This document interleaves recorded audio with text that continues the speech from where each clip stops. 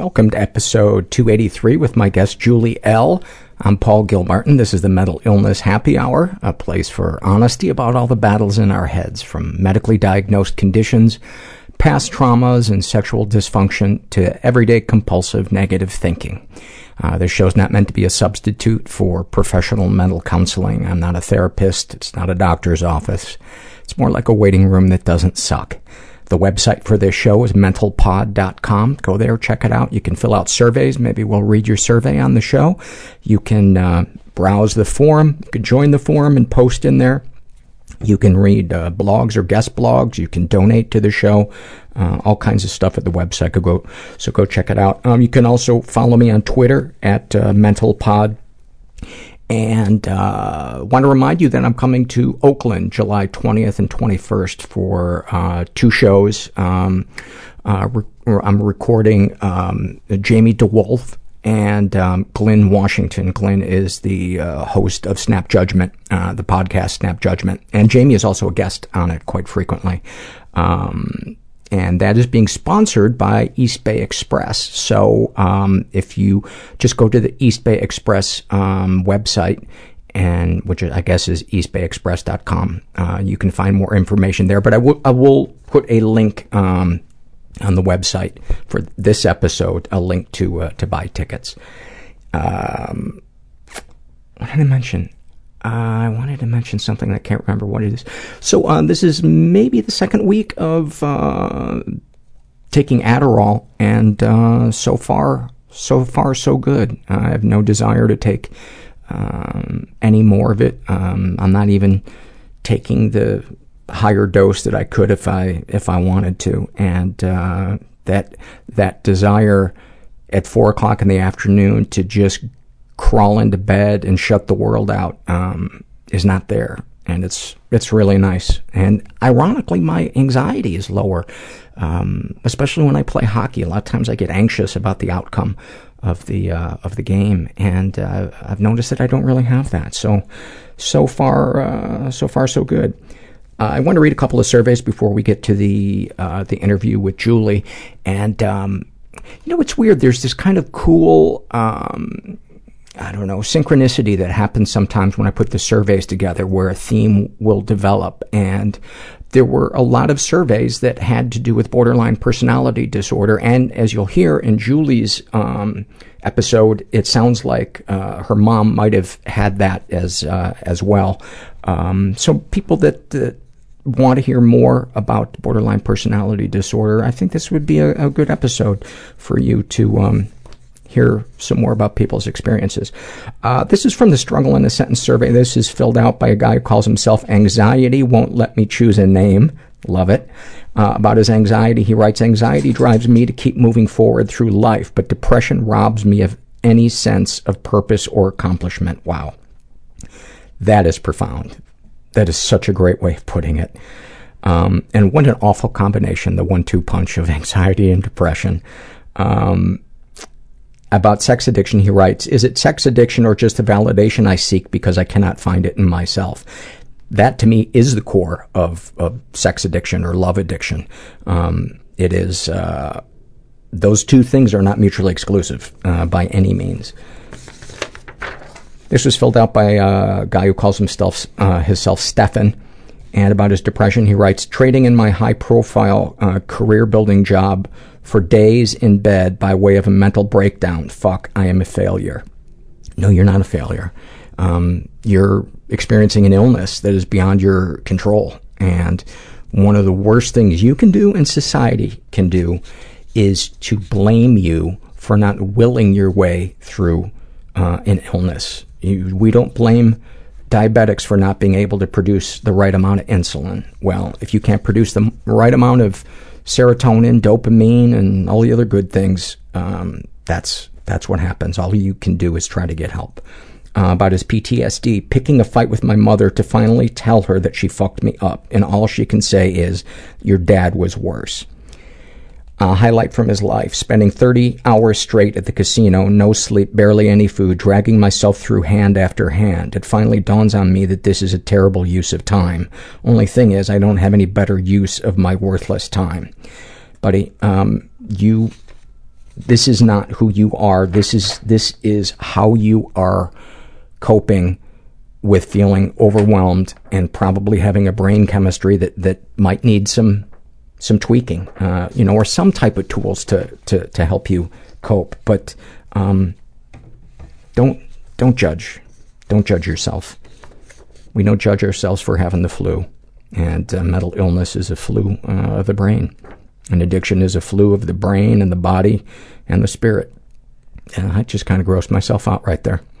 By the way, I have on a big white robe. This is filled out by Sarah, and she writes about her depression. It feels like I'm already tired tomorrow. That is so fantastic. That is so fantastic. Oh my God. About experiencing racial or cultural bias. When I was 14, just after 9/11, the boys called me a terrorist. When I grew boobs and had a decent face, I became an exotic conquest. About her anger issues. If I don't react with that biting, belittling, and insulting tone that makes you feel stupid, how will you know how hurt, lonely, and unloved I feel? And then a snapshot from her life.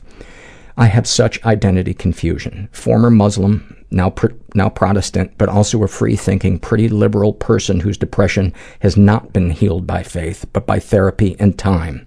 I contract as a graphics / motion designer for a mega church.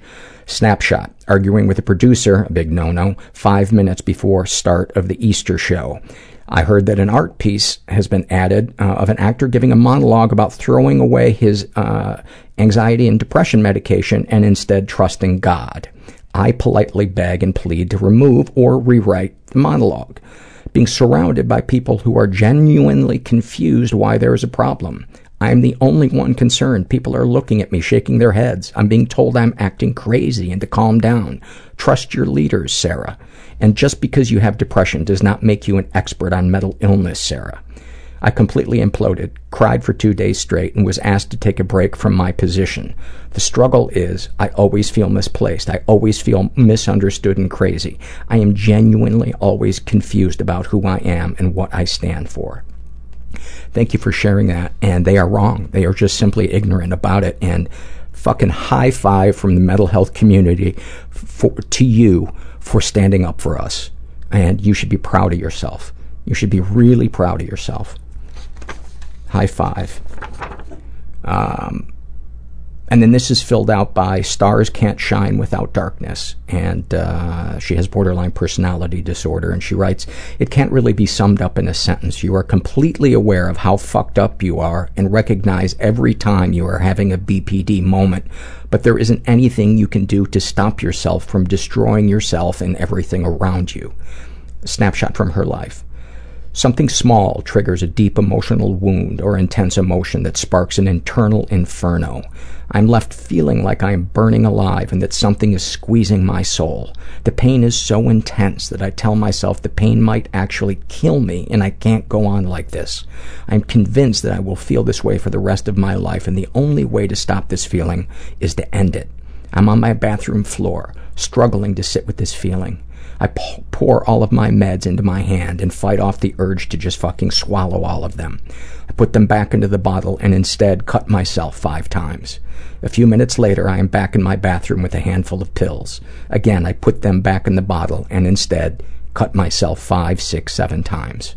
I do this another 2 or 3 times until I am so emotionally exhausted from fighting off my demons. I climb into bed.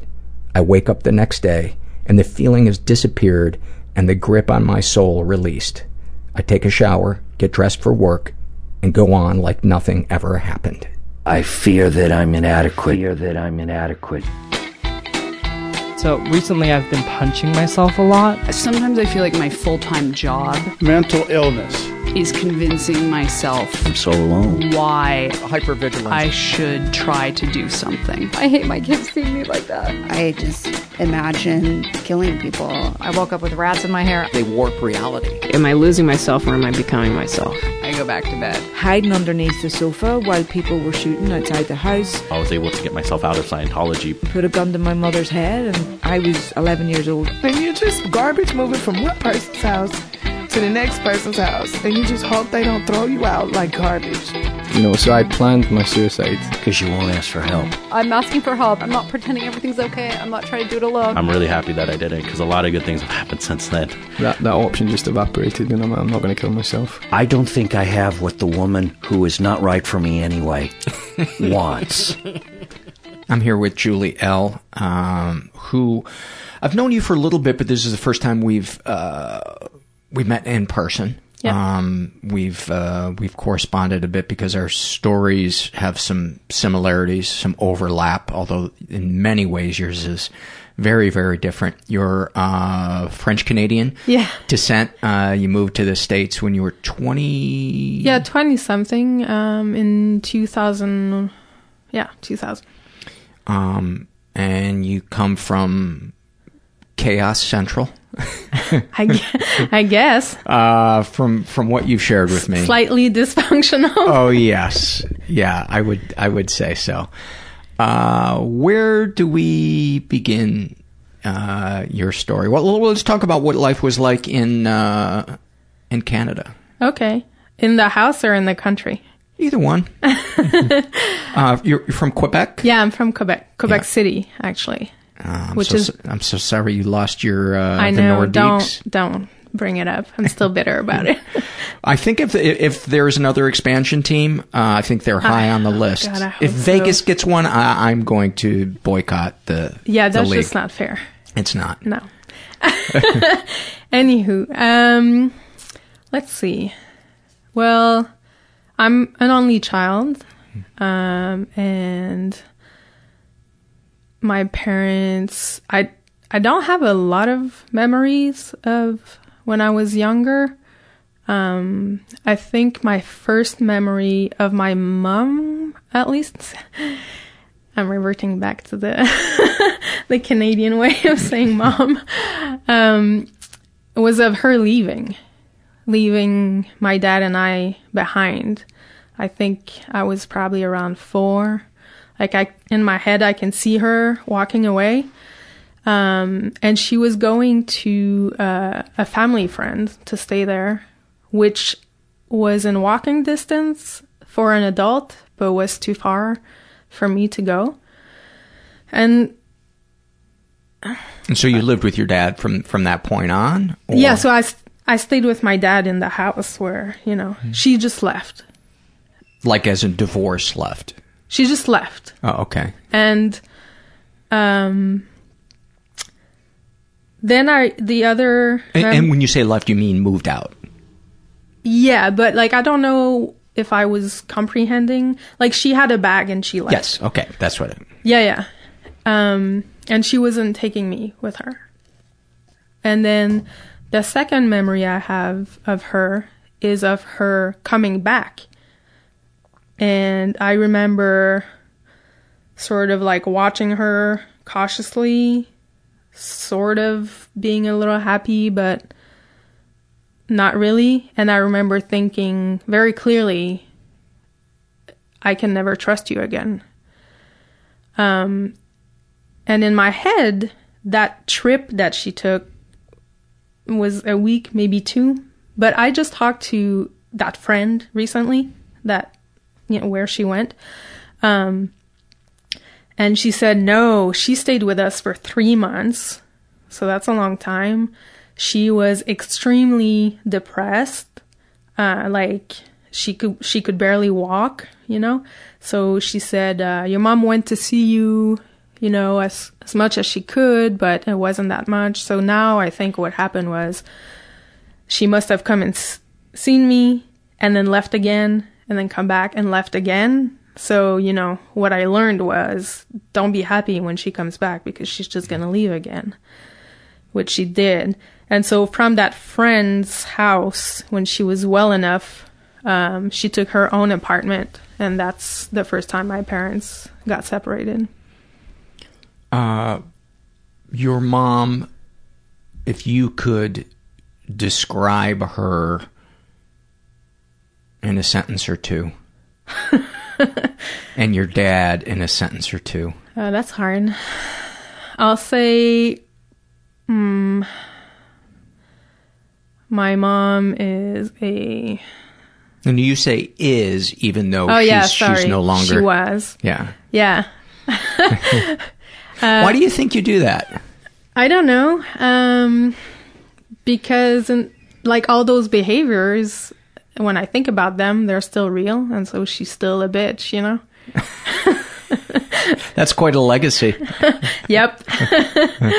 I'll say she was probably had borderline personality disorder, but definitely narcissistic, and used me to fulfill her needs or ideas of what she should be or whatever.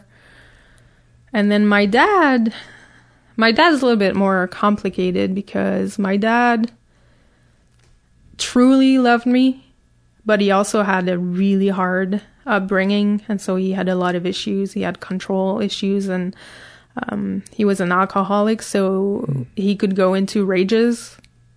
But somehow that was a lot easier to deal with than the more subtle ways of my mom.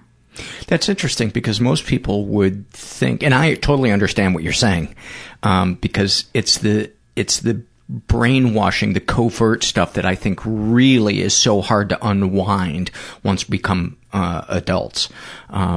It's easy. It's almost like there's once you understand somebody's sickness, it's easier to know where the boundaries are. Yeah. But with somebody like your mom, it's part of what I think they thrive on is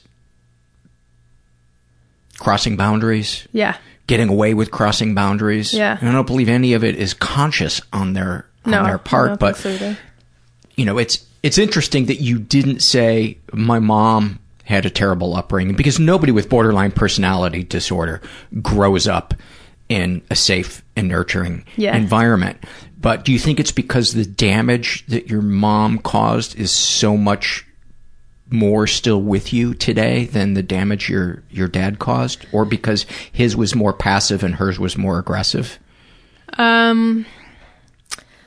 Yeah, she's asked me that a lot, my mom. She used to say, "You'll forgive your dad everything, but I can't do anything.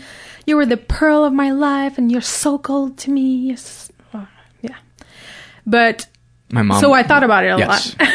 My mom is so resentful of my dad. Yeah. And my explanation has always been, yeah, but my dad loves me. My dad was my rock. My dad was where I felt safe. And even though he would throw a fit if I broke a plate while doing the dishes and call me an incompetent whatever, and it hurt, it also felt like it was exterior to me in a way. And also my dad would let me talk back at him, you know, so I would tell him to shut his mouth and, you know, so it was more of a back and forth. And also, yeah, with him, it was like an instant it was mad and then he wasn't. And then he would do a lot of things for me. You know, you could tell he cared. So there were moments of connection with your dad that weren't there with your mom. Yeah, lots. I have a lot of memories of him when I was a kid. Like, you know, he would run around the house like on all fours and I'd be on his back, or he'd do that thing where he lifts your belly with his legs like a flying airplane, or we watch Hockey Night in Canada every Saturday together, you know, eating chips. Jealous. No, that was like, it was good, you know. But I have very few memories of a good time with my mom. Would it be fair to say that your dad saw you as a person, whereas your mom saw you as an object? Or is that going too far, or is that me putting my own shit on you? I don't know. Okay. No, I mean, I've thought about these things, but I don't really know. I haven't come to some sort of conclusion on that. But I do really feel like my mom, like whenever I was at her house, because my parents were separated, so they had a 2 weeks schedule. And whenever I was at her house, if she would put her hand on my arm, I literally felt like everything inside of me was being sucked through that arm onto her until I was empty, but she was full of me, my essence. And then she could live. Once she's full again, then she can live, right? And then she would be happy and want to do things with me, like go to the movies. You know, I owe my love of, I'll say, cinema, like a snob, to her. But then if I chose to spend an evening with my friends instead of with her, then I was the cold-hearted bitch and how they're high and all those kind of things, you know? Yeah. Yeah. And I guess that's what I meant by the object, that it's that person often becomes reduced to a ball of energy that this person feeds on. Oh, 'cause yes, then. When I would leave my mom's apartment, I would feel like I needed to sleep forever. Yeah. And I would basically stay there as long as I could endure it. Yes. It was something to, visits with her were something to endure. That's not to say that there weren't ever moments of levity and where we would laugh together or things like that. But the overwhelming vibe was one of her becoming more excited around me and me becoming more shut down. Yeah. And that to me made me feel like an object, like I was a battery that was jumping, that was jumping her. Yeah, kind of like that. Yeah. Like, when I was old enough, around 14, to tell my parents, I don't want to be on the 2 week schedule anymore. I want to go wherever when I want. They agreed to it. My cycle would be, I would be at my mom's as long as I could take it, and then there would come a point where I just couldn't take it, and I would just run to my dad's. And luckily, they always lived within, like, biking distance of one another. And then I would stay at my dad's until I felt so guilty that I had to go back to my mom's. And then I would stay there until I felt so bad that I had to run back to my safe house. I think that sounds like a healthy family unit. I gotta say, I don't know what you're complaining about. I didn't say healthy. I said slightly dysfunctional. Yes. I think that's what makes a nice Christmas. Oh God! Don't even go there. A rotating dread. That's the holidays. Yeah, that's terrible. It's terrible that and that was adolescent you, or was that childhood you? No, yeah, adolescent. Let's talk about the boundaries that your mom crossed and the things that you didn't give weight to until recently. Okay. Well, I guess I want to preface that by saying that I never felt close to my mom. Like, I remember when I was maybe 8 or something, like, wanting to brush her hair because I thought that was a good child-mother moment together, but being really afraid of asking her if I could brush her hair. Like, it was something, like, that you can't ask, or that she would realize that I wanted to have something nice, and, like, you can't let people know what you want, you know? And she said yes, which I was surprised too, because I thought she would tell me no. And then I did it a little bit. It was super awkward. And then she was like, "Oh, you're pulling my hair." And I just stopped. And, like, I never touched her again after that, you know? So I'm going to start with saying that. And then growing up, there was this thing she would do where if I was standing, this is when I was 10 and probably before, so she would come up behind me, stand behind me, and then cross her arms over my chest, you know, and rest her hands, like, pretty much on my chest, but I didn't have boobs or anything, but, you know, and I always hated that.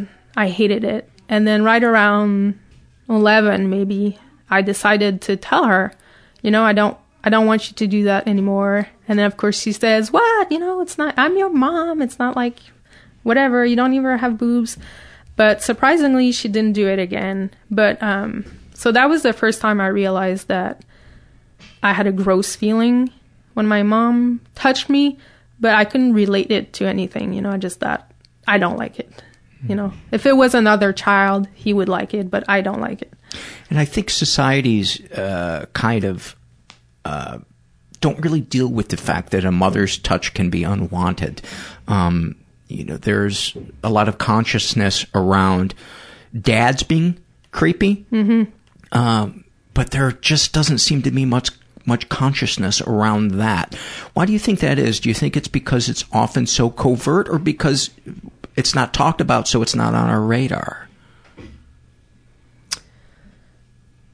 Both, I think. Yeah, because it's not talked about, that's for sure, and that's a problem.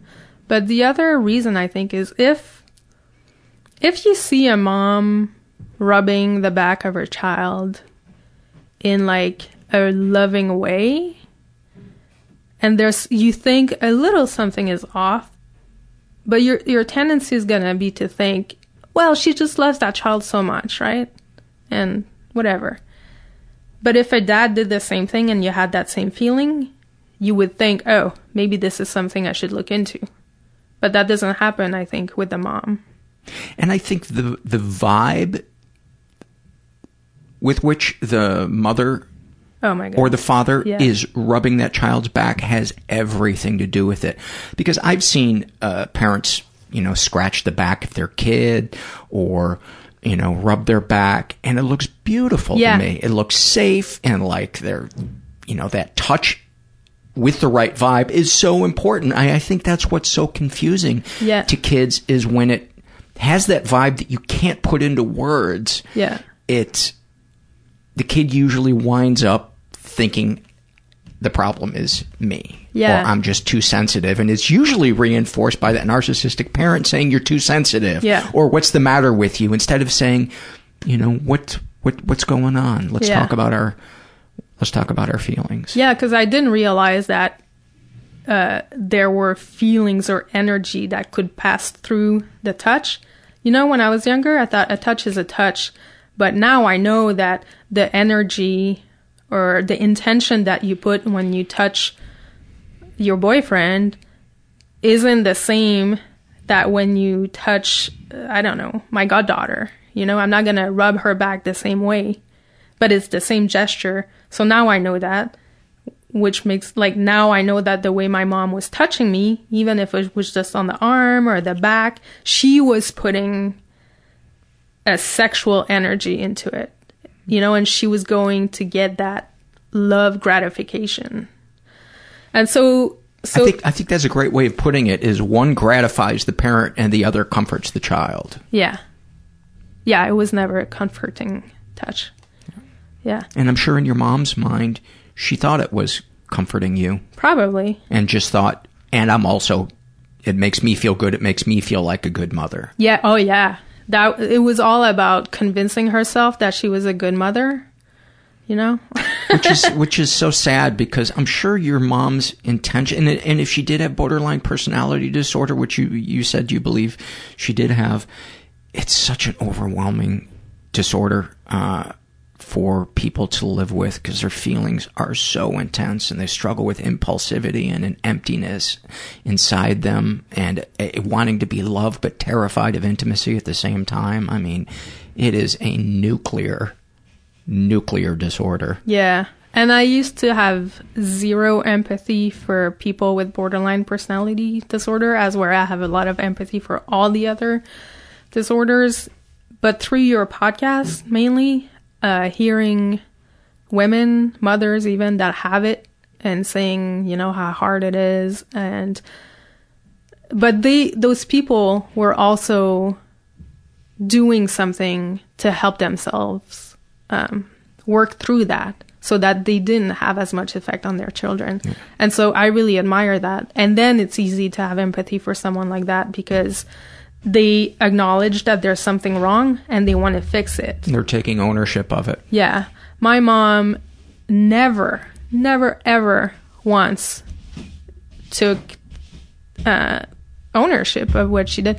We would write these letters crazy letters where she would always be accusing me of doing something to ruin our relationship, and I would write back and I'd be all diplomatic and say, well, I think you make me feel this way, so maybe you could do this.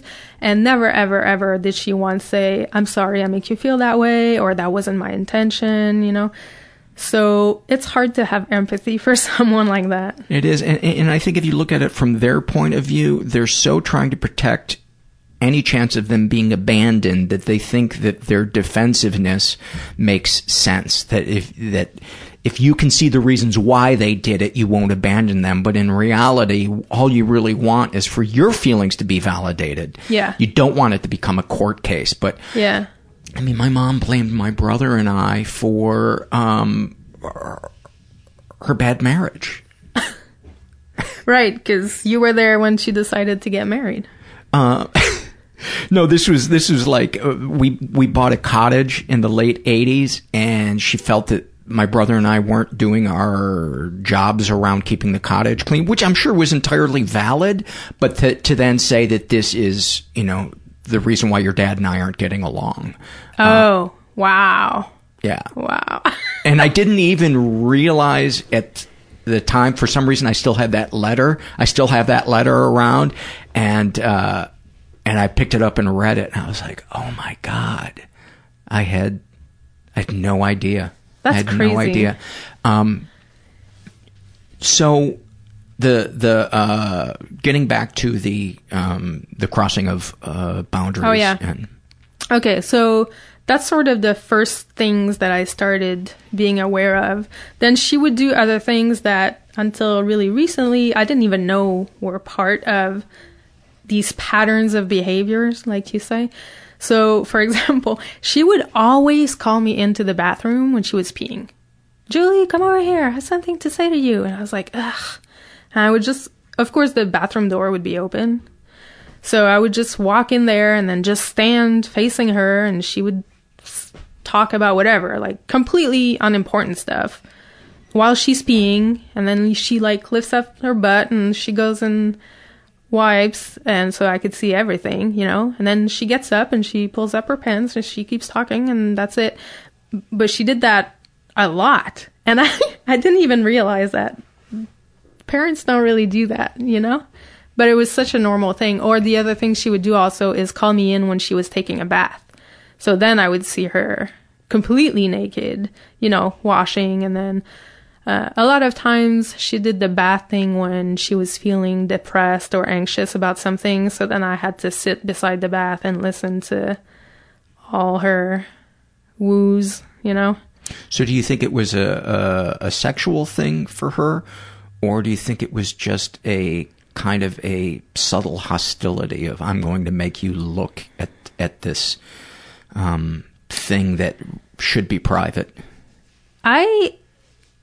I didn't get a sexual vibe out of that. I always got the vibe that there is no separation between her and I. I see. So if you witness this really intimate thing with you, with me, that there's nothing left unsaid between us. We are one. Yeah, we are one. Like you and me were the same thing. You came from my womb, hands, my body, your body. It's all the same. There's no need for separation, or boundaries. Yeah. So she did that a lot. Then, as I grew older and I started hanging out with boys, fairly young, which also I'm told is often a sign, she completely got involved in it. Which at the time I was like, oh, it's cool because I get to do pretty much whatever I want. And didn't realize that it was completely inappropriate. But for example, my boyfriend would come over to the house, and then she would say, okay, kids, I'm going for a walk. I'll be back in an hour. Do what you have to do. And then she'd leave the house. And so she made herself complicit of it, right? Or that last sentence of what she said just makes my skin crawl. Really? You do what you have to do. Yeah. You know what I mean? That's... Like if she had just said, I have to go run some errands. Yeah. That to me wouldn't be weird. Yeah. No, but she was doing it so that we could have sex. No, I know. But if her intention was for that to happen, but she didn't portray it as that wouldn't be nearly an issue. Yeah. To me, the way do what you have to do. Yeah. Is. Yeah. Yes. Like she's inserting herself into the situation. Yeah, totally. Like one time, my boyfriend and I were in my room, and we were allowed to have the door closed. And this is all the same boyfriend. I was 14 and he was 14. And I walked out of my room to go to the bathroom, and my mom was in the living room so she could see me. And she looked at me and she got like this twinkle in her eyes and this like smirk. And she was like, somebody's been having a good time. And I was just like, ugh. And I just went to the bathroom and walked back to my bedroom, you know? And that's the kind of stuff that happened. She would let us take baths together, you know, while she's preparing dinner. My boyfriend and I would be in the tub together, and then she's like, okay, kids, dinner is ready. And so we'd come out and go have dinner. Do you think she saw herself kind of as an adolescent? Yeah. Because it really sounds like the way two teenage girlfriends would be with each other. They go to the bathroom. Yeah. With the other one there. They wink when the other one's getting laid. Yeah. Yeah, I also really feel like she was living her life through me, you know? And I was getting loved, so with my boyfriend, you know? So she was getting it by the band.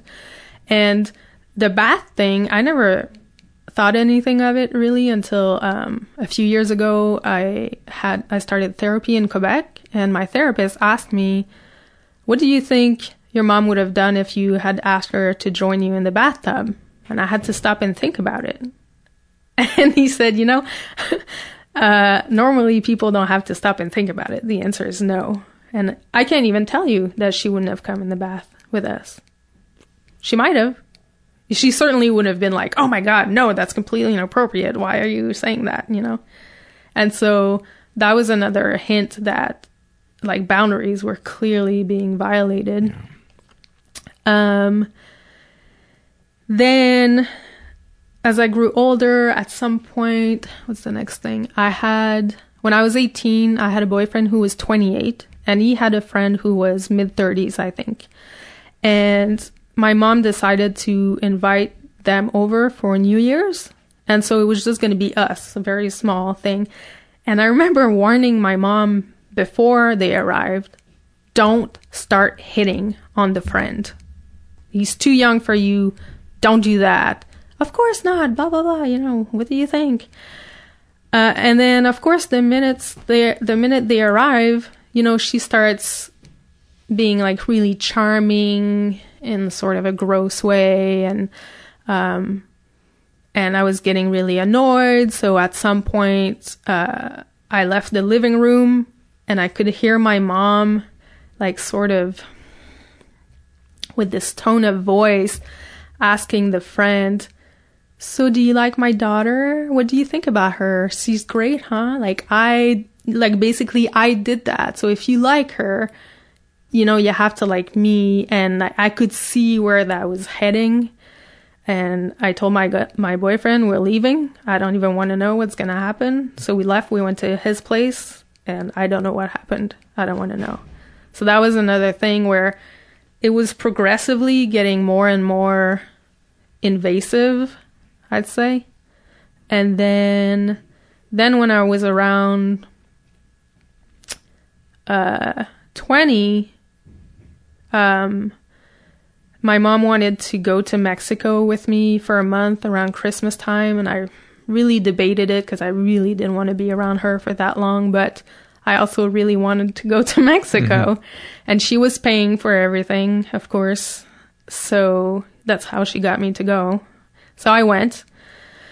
And it was horrible. She was like super anxious the whole time. I had to do everything, talk to everybody, because I I spoke English and I speak a little bit of Spanish, and she did nothing. So I organized everything, and she was just always like freaking out about everything. Anyway, the last week we were there, we went to this very small resort where I met a local man working at that resort, and you could tell that something was happening. You know, my mom knew. Like, he would come by my hotel at night and we would go to the beach for a few hours and I would come back. You know, so clearly she knew. And then the night before we were leaving, she invited him to the restaurant with us. So he came, and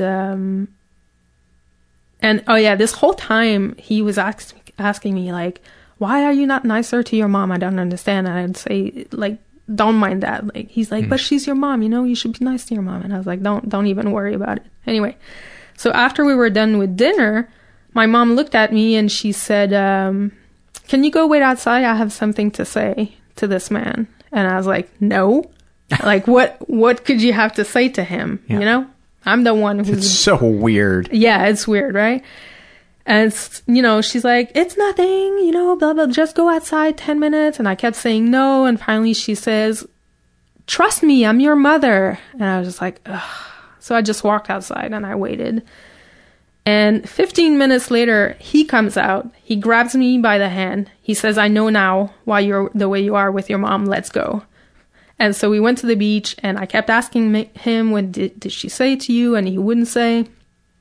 And then when I went back to the hotel that night, I asked her, and she wouldn't say. She just said, trust me, I'm your mother.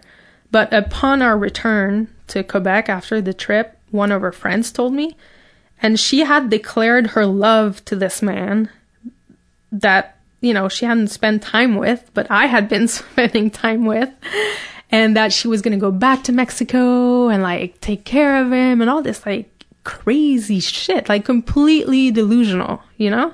Wow. Yeah. So at that moment, like, I had already been not having much contact with my mom, but at that moment, I thought, she's not going to meet the next boyfriend I have, because I don't want to know what's going to happen. If I get married, she's definitely not going to meet my husband, because I don't want to be in one of those situations where my mother sleeps with my husband. And if... Why do you got to be so close-minded? God, I guess you're prudish up in Quebec. Well, it was a little too close to soap operas. Is that what you say? Yeah. Yeah, and then I thought, if I ever have children, she's definitely not going to see them ever. And so then I thought, what's the point, right? What's the point? So I just stopped calling her. She didn't call me. We didn't talk. But, yeah. No, go ahead. I was going to say, something that I hear a lot from people who experienced covert incest from moms. Yeah. Was the thing with the bed, the comforting. Oh, yeah. Yeah. Can you talk about that? Yeah. So ever, my mom would make me sleep with her in her bed whenever she was feeling anxious or sad. And it started really young, so there wasn't a lot of coaxing, you know? She would just say, can you come sleep in my bed tonight? And I would just go. And sometimes she would talk, or sometimes she wouldn't. She would cry sometimes. But I remember I would always turn my back to her and then scoot to, like, the edge of the bed, right? So I'd be in this sort of, not fetal position, but, you know, at the edge, like, as far as I could from her. I didn't want her to touch me or anything. And that position's called the fetal cliff. and eventually I'd fall asleep. And the last time that it happened, How old were you? Well, so I don't think that I had sex yet, so not 14, but I knew what sex was. So I want to say 12, maybe 13, you know. And so she made me go sleep with her. And I woke up in the middle of the night in that position, really close to the edge of the bed. And there were weird noises happening behind me. And the first thought that came to my mind was that she was touching herself. And then I thought, that's crazy. So then I started running all the options in my head. Like maybe she's like scratching her eye really hard, it can make that sound. And I was like, no, I don't think so. And then there was nothing else that it could be. But I didn't want to know. So I did what I always did when my mom would make me sleep in our bed, or when she would come in the morning, wake me up, is just stay there very, very still, pretending to be asleep, and just wait until it was over. And then it was over. In the morning, I got up, and honestly, I don't even remember if she never asked me to go to her bed again, or if I just said no and never did it. But, that was the last time. And, I'm obviously not a parent, but I think it's important to draw a distinction between the kid needing comfort and climbing into the parent's bed. Yeah. And it's not the fact that they're in the bed together. Yeah. It's who's comforting who. Yeah. No, the thing about the kid wanting to climb into bed, my dad took care of that when I was really young too. When I was about 4, I kept wanting to go to bed, but like on his side, not between him and my mom, or not on my mom's side. And at some point, your mom must have hated that. She was sleeping, I think. Oh, okay. Yeah. But at some point, my dad decided that he was going to explain the whole Oedipus complex to me. And that's why I wanted to get in bed with him. And so that's just not going to go. And I was 4. So then I felt like a terrible person because I must be in love with my dad and want to kill my mom. And that's horrible. Heavy thing to tell to a 4-year-old Yeah, kid. my dad was completely inappropriate that way. And so every time after that I felt like I wanted to go in my dad's bed for comfort, I was like, oh my God, I'm a horrible person. Oh, no. It sounds like maybe your dad just could, on some level, see that your mom had no boundaries, and he's like, I don't want to make that mistake. No, you're giving him too much. I think he comes from a family where everything is secret, nothing is said, and I think in his view, he wanted to raise a child where everything is out on the table. I see. But he didn't have the ability to understand that you need to filter shit you tell your kids. You don't talk to a 4-year-old the same way. You don't need to say that. He could have just said, no, this is mommy's and daddy's bed. You have your own bed. Or isn't that the Electra complex? Oh, yeah, yes. It's the opposite. Yeah. But, yeah. In any case. I'm cutting off people sending me emails telling me that it's not the Oedipus complex. Right? Too late. Good. Somebody's already got online and sent me one. Well, whatever. Yeah. I'm such a dick sometimes. So go ahead. I don't know. What was I saying? Oh, now I hate myself. Yeah. So your dad, family, everything out on the table. Yeah, so he decided everything would be out on the table, and he would just say things to me the way they were without, taking care of phrasing maybe. So that was inappropriate. But in his head, he was doing the right thing because he was explaining to me why he didn't want me there. It must be so hard to be a parent. It must be so fucking hard. Yeah, I don't know. How do you not filter things through your own issues? Especially if you're not aware of them. Well, yeah, that's the problem. That's the problem. People have children before they're aware. And if you have a personality disorder, forget it. Most of which tell you don't have a personality disorder. Yeah. Yeah. Or like my mom, her personality disorder made it that she never felt loved enough. And she had told me several times, like, she wanted to have, 7 children, because she loves children so much. But I know it's because I think by having a child, she was expecting that she would be getting this unconditional love. Unconditional, right? Mm-hmm. Love. And And that didn't happen. And when that didn't happen, she got really frustrated and, you know? Yeah.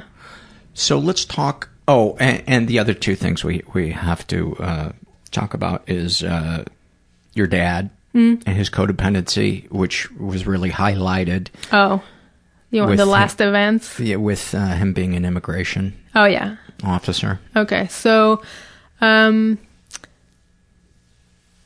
mom had threatened suicide basically like throughout my life. She had 2 really deep episodes where, you know, she would walk around the house without her denture and she wouldn't eat. Without her what? Denture. Oh, dentures. Yeah. And she wouldn't eat. And I remember having to like step over her to walk because she was laying on the floor. Oh my God. Yeah, I had forgotten that one for a long time, but I remember it gave me a lot of shame for a really long time. Yeah. Anywho. That was such a Canadian moment. So, but you know, so then my parents were separated for a really long time. The other thing is my dad, when I was younger, was an immigration officer for Quebec. And he was really close to his cases because he has no boundaries and he loved to help people. And one of his cases, his name was Mdala, came to live with us. His name was what? Mdala. Okay. How do you spell that for if anybody transcribes this? Oh, yeah. M''BDALA. Okay. I think. All right. Good enough. So he came to live with us for a while when I was little, and it was awesome. He was super nice. Oh my God, I was so happy he was there. My dad gave him a lot of attention, so I wasn't getting a lot of attention, so that was good from my parents, but I was getting attention from Mdala, and my dad was happy, so that was good. But your mom was not living with you at this point. Yes, she was. Oh, okay. She was, and she wasn't happy. Okay. Because so they'd gotten back together? Yeah, they got back together. Okay. Briefly. Okay. Yeah. But it's possible that Mdala was before the first time they separated. Okay. But I don't remember. Yeah, so my mom was super jealous because my dad was giving attention to Mdala and not to her. And probably because I like spending time with Mdala more than with her. And eventually my dad told me that Mdala had to leave. He couldn't live with us anymore. And I'm sure that's because of my mom. So, you know, I was sad. He was sad, whatever. But then a little while later, the government turned down his request for refugee status. And instead of going back to his country, having to go back to his country, he set himself on fire and he died. And that was really devastating for my dad. It was horrible. I think my dad felt really guilty that he couldn't help him. You were saying earlier, before we were recording, that you know your dad was a functional alcoholic, and every time he would get really drunk after that, he would recount that story. Yeah, so sometimes in the evenings, you know, after he'd been drinking, if I stuck around the dinner table, because in Quebec, we like to stick around the dinner table and talk, he would always bring that up and he would tear up. And I mean, for me, it was overwhelming because I didn't know what to do about it. But for him, I mean, it was super traumatic for him, obviously. So then, years later, after years of my mom and my dad not really having any contact, I think, my mom was in and out of the psych ward a lot because she had done a couple suicide attempts, like more active ones, like she threw herself in the St. Lawrence River, but she forgot that she's a really good swimmer, so that... I'm sorry to laugh at that. I know. No, I thought you were going to say, but it was winter and she bounced off it. No. Mm-hmm. I mean, it was cold. She had a jacket on, but she's a really good swimmer. So what's going to happen, you know? And like people called immediately because there's always people walking on the side of the river. And there's even like these little ladders that you can climb up. Anyway. So She was in and out of the hospital a lot. And one time she convinced the psychiatrist that she was good enough to get released for the weekend. And she called my dad, of all people, to ask him if she could go to his house for the weekend. And because my dad doesn't know how to say no and he wants to help people and she's the mother of his daughter, he said yes. So my mom decided to stay in my bedroom, even though I wasn't living at home anymore. My dad sort of had kept it as my bedroom. I still had some clothes there because when I went back to visit from California, I would have clothes. And there was a guest room in my dad's house, but that's not the one my mom chose. She chose to stay in my room, and she was sleeping in I had an old nightgown from when I was 15 or whatever. That's what she was sleeping in. And then at night, she went to the bathroom and she locked herself in the bathroom, and then she set herself on fire.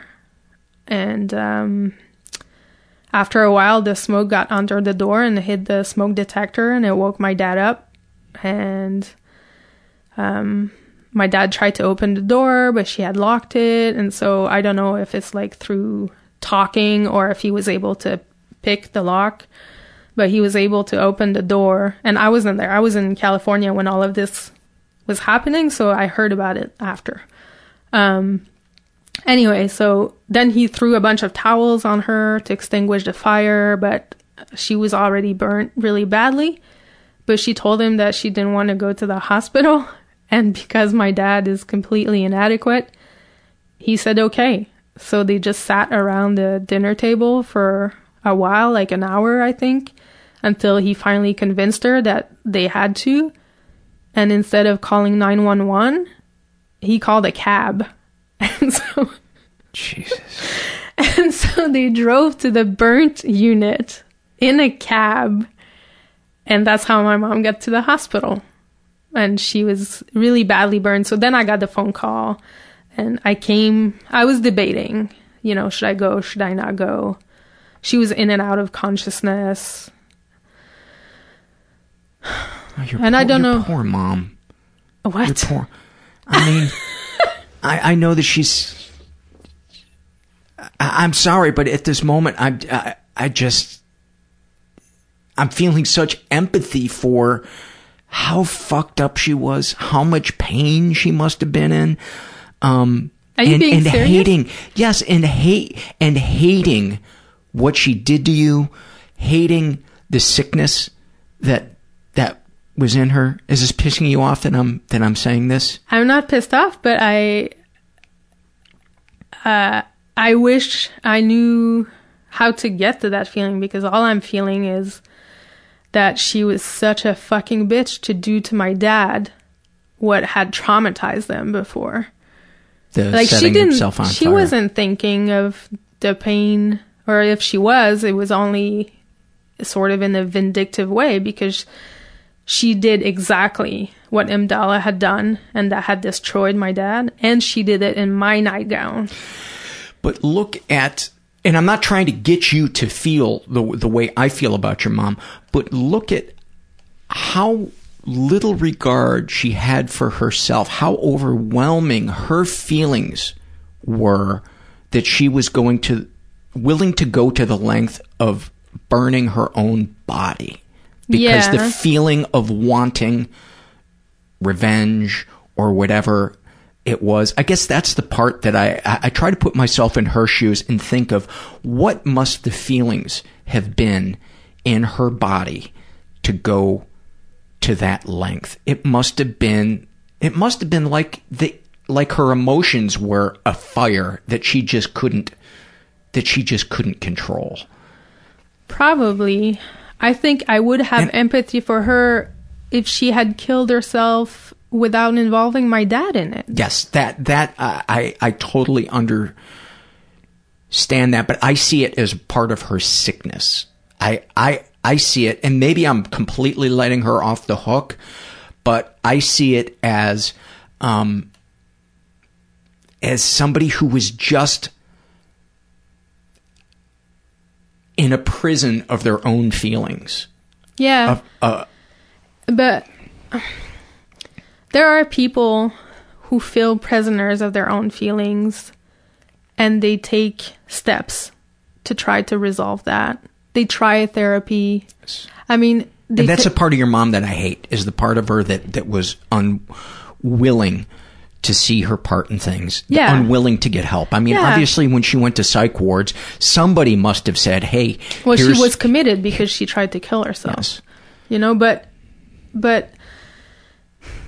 if during... I mean, she had many years, like 25 years, to just say, I feel empty inside. I don't know what to do with myself. I need help. Can somebody help me?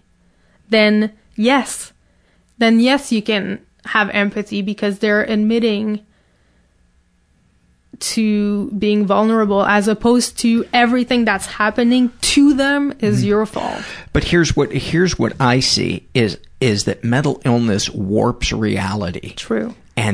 And that's what I see in your mom, that it was warped to such a degree that she couldn't see the truth. Yeah. When you look at the lengths that she went to try to fill that emptiness, anybody who remotely had a sliver of a hold on reality wouldn't have done those things. And I'm not a therapist. I'm not a psychiatrist. I don't know. But I felt like I just had to express the feeling that I had at that moment as you were sharing her lighting herself on fire, of the feeling of just wanting to go give your mom a hug. Whoa. Not that's before, dangerous. Not before not after she lit herself on fire. But, and maybe that's part of me wanting to do it to go comfort, because I can't, it's not safe for me to comfort my mom. Yeah, maybe. I'm sure I'm putting all my bullshit on you, but I've heard so many surveys and encountered so many people with borderline personality disorder. Yeah. That I see this pattern, that it's a thing. It's like alcoholism. I know people who have died from alcoholism that wanted to get better, but there was something inside them that they couldn't. They just couldn't get it. And was it a lack of will? Was it arrogance? Or was it that reality was so warped for them that it was impossible for them? And on the off chance it was impossible for your mom, that's the part of her that I want to hug. Well, that's very nice of you. And I'm not going to deny her your empathy. I'm still at the point where she never showed me empathy. So it's really hard to find it in myself to give it to her. You know what I mean? Like, I have to completely detach and think of her as a complete stranger with a mental illness. Yes. And then I can say, oh, that woman was suffering. But she set herself on fire with my nightgown at my dad's house, so it's hard to completely separate. You know what I mean? She didn't make that easy. That might have to make it into the opening montage for next year. Success. And I suppose for me, because your mom is a stranger, right? I'm sure if I spent 10 minutes around her, I would have went to 7-Eleven and bought a lighter. Well, you would have run away, that's for sure, because she was very, how do you say, invasive. Yeah. Oh, I'd have totally fucked her.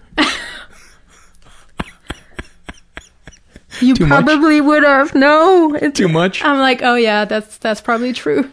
And I'm like, ugh. Are you regretting driving up here now? No. No.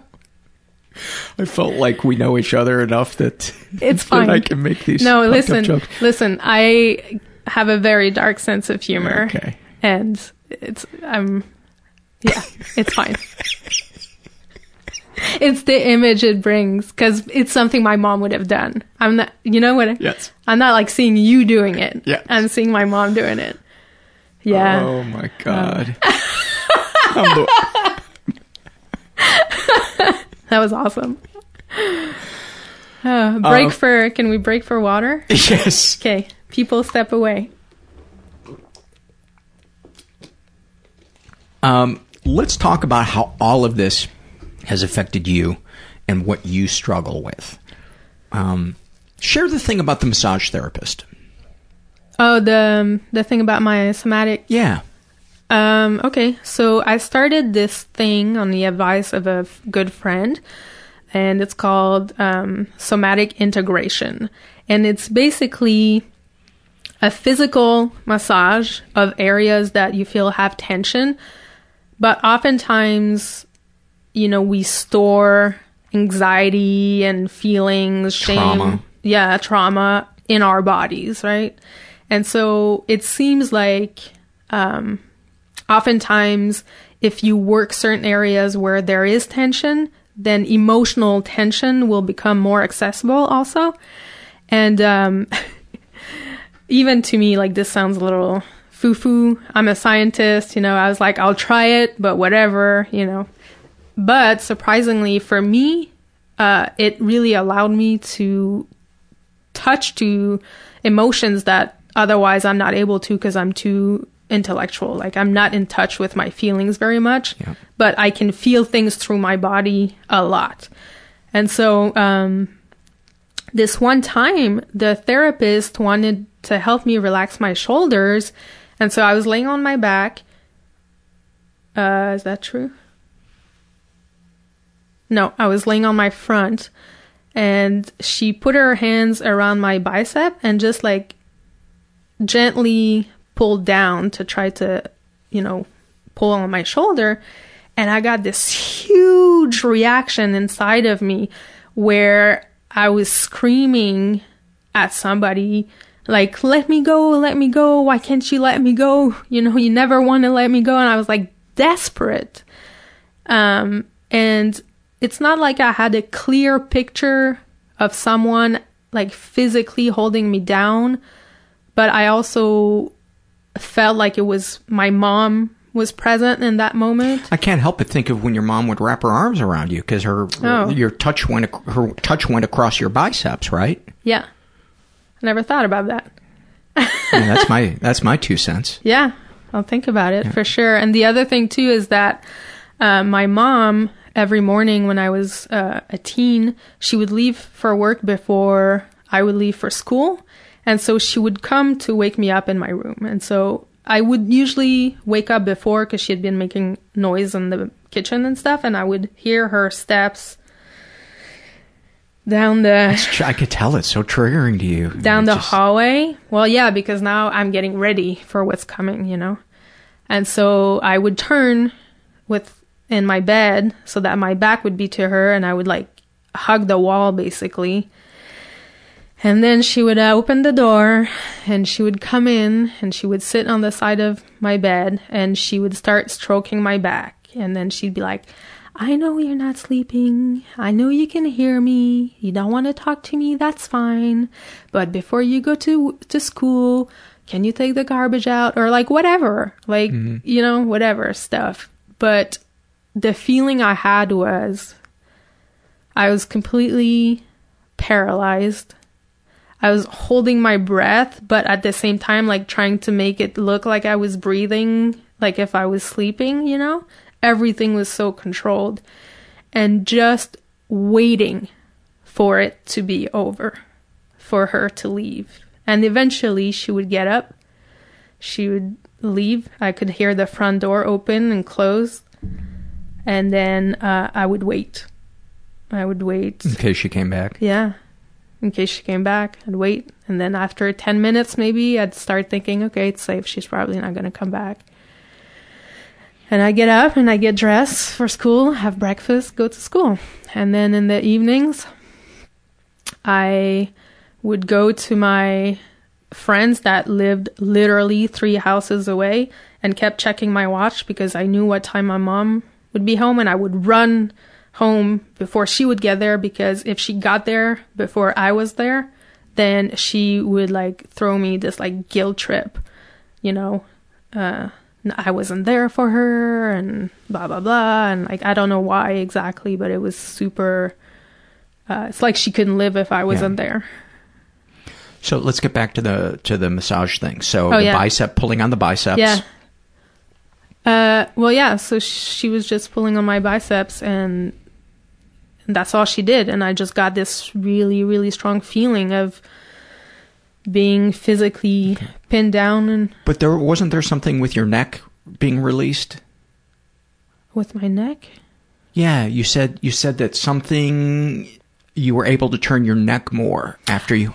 Oh, that was the first session. Oh, okay. Yeah, so the first session I had, I started on my back, and she was trying to turn my head to the side, like trying to touch my ear to my shoulder, basically, and it wouldn't really go very far. And I had a lot of feelings of my dad coming up, and when I think about negative things with my dad, it's more of I'm prepping for a fight, so my shoulders go up, and I get my jaw really clenched because I know there's going to be yelling, and there's going to be some like mind stuff, so I need to be ready.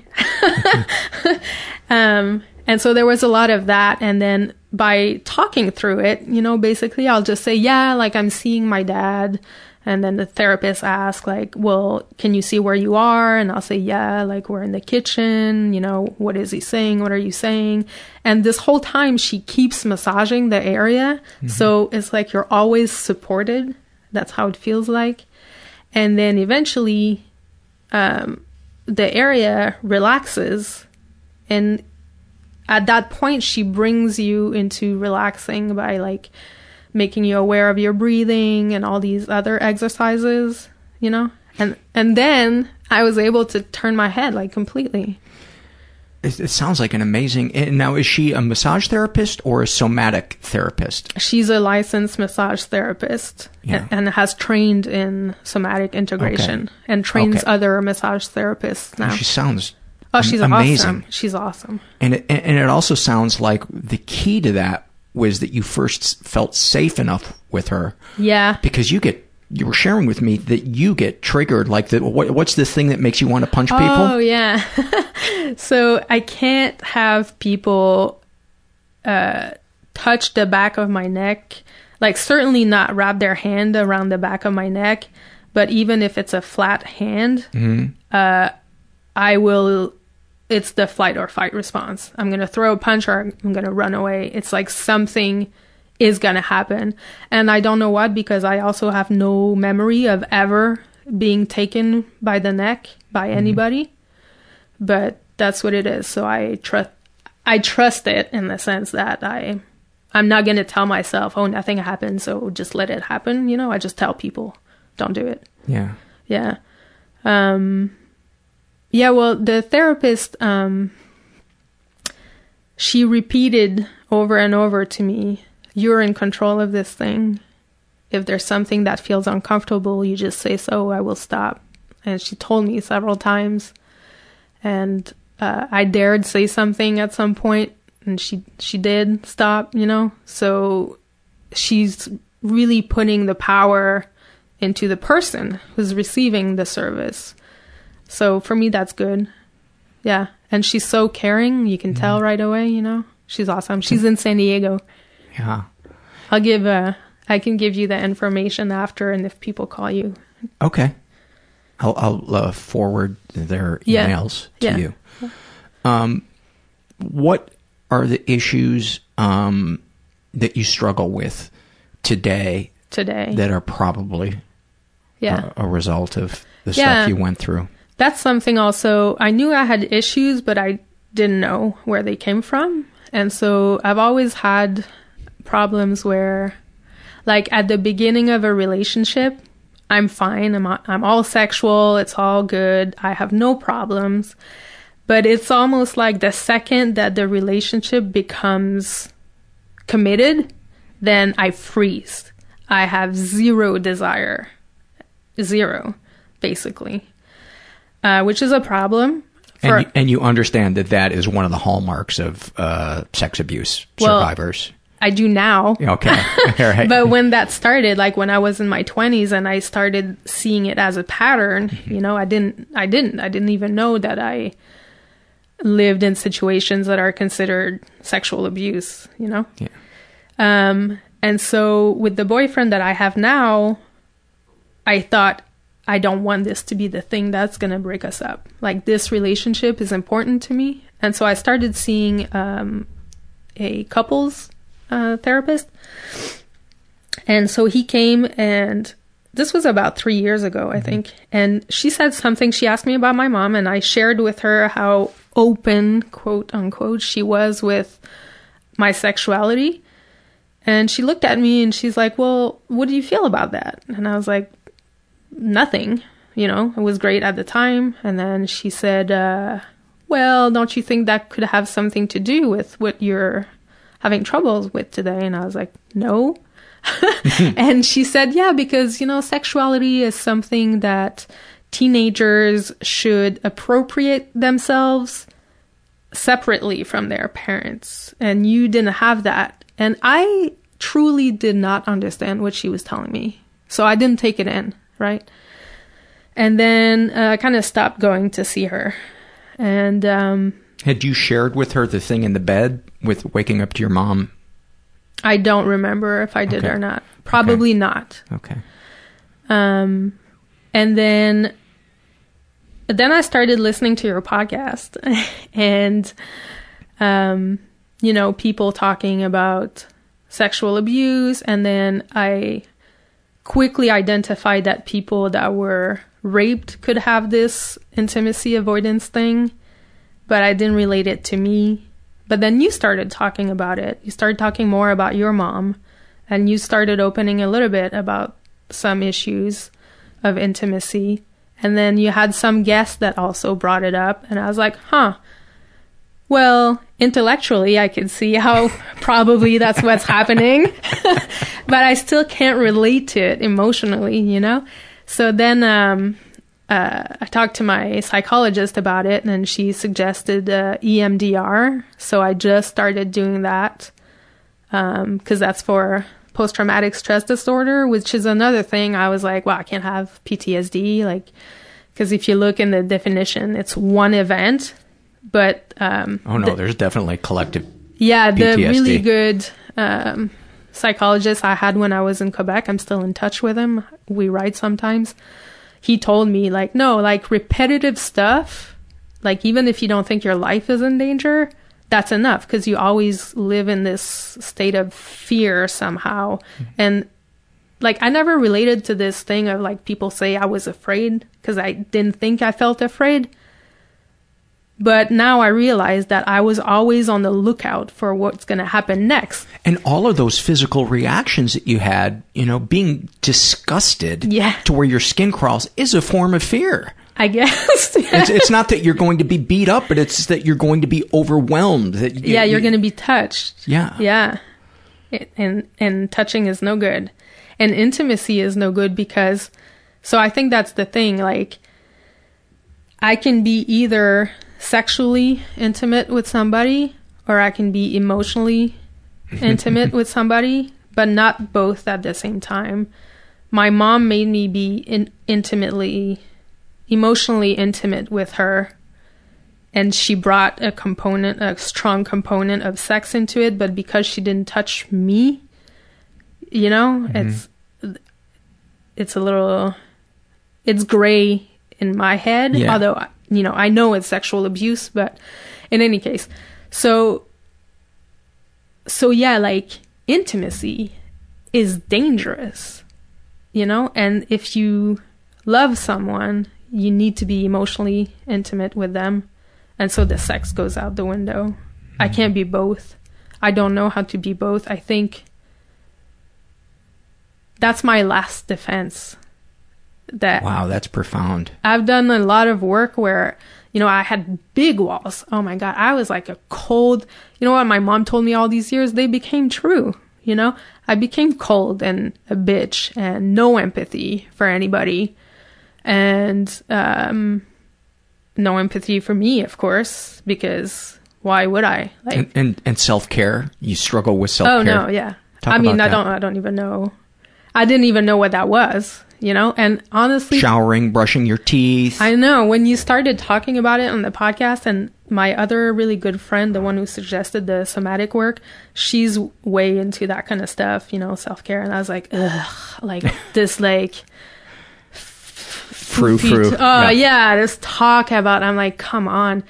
But then listening more about your podcast, I realized that I hate taking showers.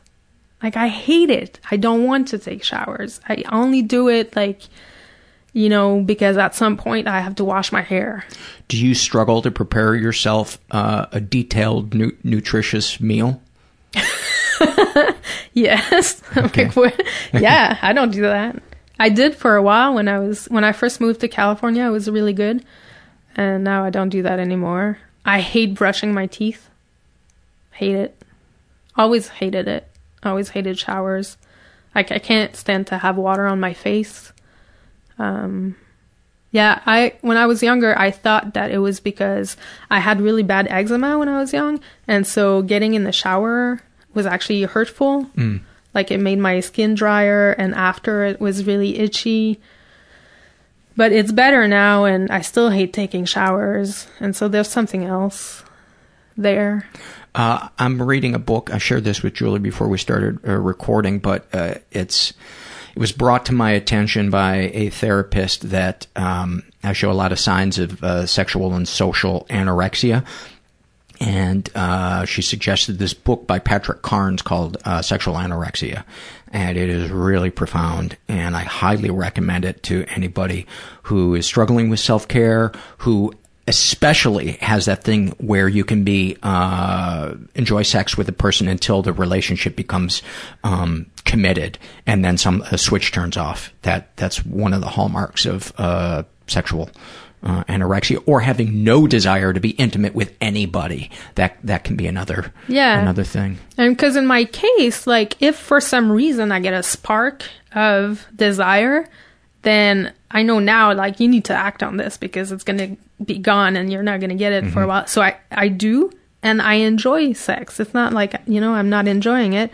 And also, if, like, my boyfriend scratches my back, or my neck, I really like it. Like, I like to be touched. Wow, that's a lot of progress for you. Right? Yeah, well, when I was young, I was super touchy-feely. I touched everybody. I always wanted to be touched. Like, when my parents' friends would come over for dinner, like, I would sit really close to them, and usually they would rub my back. I loved it. But at some point, I sort of stopped liking it, But there's a part of me that really likes it. It's almost more like the anticipation of it, or if it has the goal of sex, I shy away from it more. But I also get this thing where if people scratch the back of my neck, I get this, like, my brain gets flooded with something, and I go into this sort of trance. Good or bad? Good. Yeah. That's interesting, because the flat hand, or the hand around the back No. of your neck, but scratching it. Yeah. Like, yes. Yeah. Yeah. Like any kind of scratching like this, light scratching. That's interesting because, maybe it's like a scratch has a boundary to it because the hand can't envelop. Whereas if the hand is open, it could lead to being over. Yeah, because you can't really, like, hold somebody down with the tip of your finger. Right. Yeah. Maybe. And it makes sense to me that you would also crave, or at least you used to crave that, because it's like that your little kid never got that. Yeah. Not from my mom. Not from your mom. No. Yeah. My dad would sometimes, he would scratch my head. That was his way of showing affection. Would he hug you? Rarely. He would hug me, like, after I left for California. When I came back, he would hug me, And would that feel good? Before he stopped drinking, no, it didn't feel good, because he would smell of alcohol and cigarettes, and it just reminded me of all those years of ugh. But after he stopped drinking, yes, it did feel good. I had 5 years with him sober, and I'm so thankful. And when did he pass? In 2000. Wait. It's been 3 or 4 years now. And I'm just going to guess he lit himself on fire? No. No, he would have never done that. So he broke the cycle. Yeah, he died of cancer just regular, common. I'm sorry. Yeah. Yeah. I was too. It was really traumatic for me. And, something I want to backtrack and mention is, when I was talking about having empathy, feeling compassion towards the sick part of your mom, in no way am I suggesting that you didn't do all the right things by cutting her out of your life, because I have to have compassion for my mom from a distance with no contact. Yeah. And I'm able to have compassion for her that way because I don't feel I'm not in a position to feel overwhelmed and manipulated by her. So I just want to make that clear for anybody out there who is listening and thinking, well, then I'm a bad person if I'm not.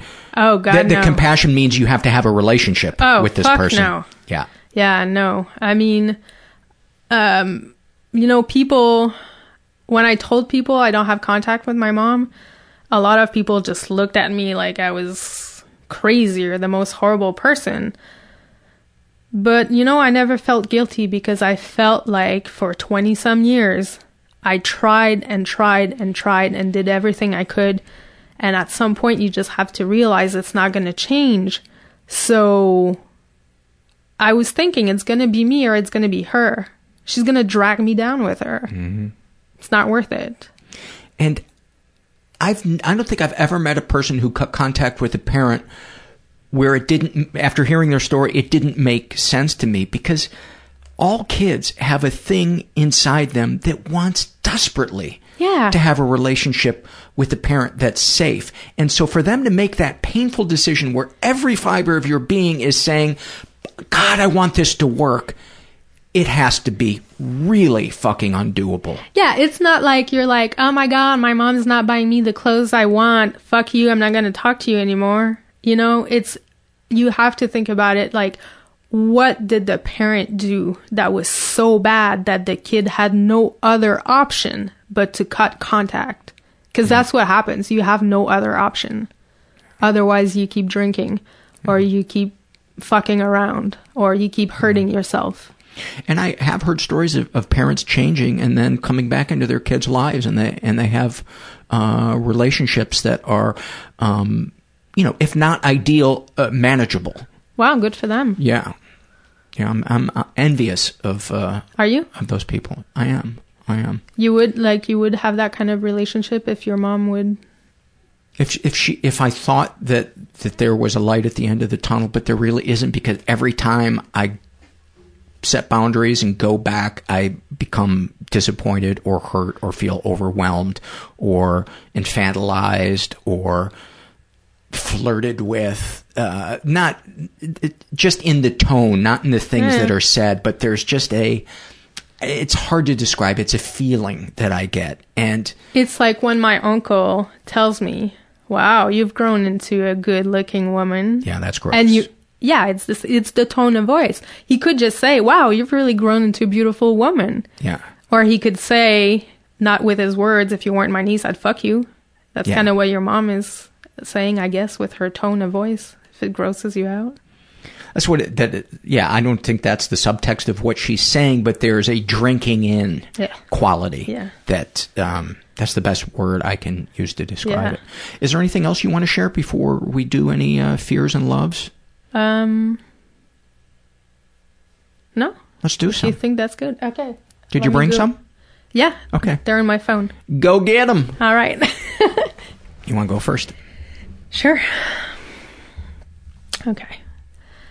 I'm afraid of talking to people on the phone, like not close friends, but especially for work, and that I'm going to sound like an idiot and I don't know what to say, and it's horrible. I try to avoid that.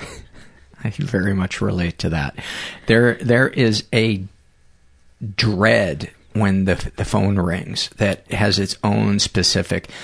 In fact, I was joking that my ringtone should be taps. Yeah, when my boss tells me, like, okay, call somebody for this or that, I'm like, okay. And then I'll write an email or I'll call early in the morning so it gets to their voicemail. Yes, I've done that too.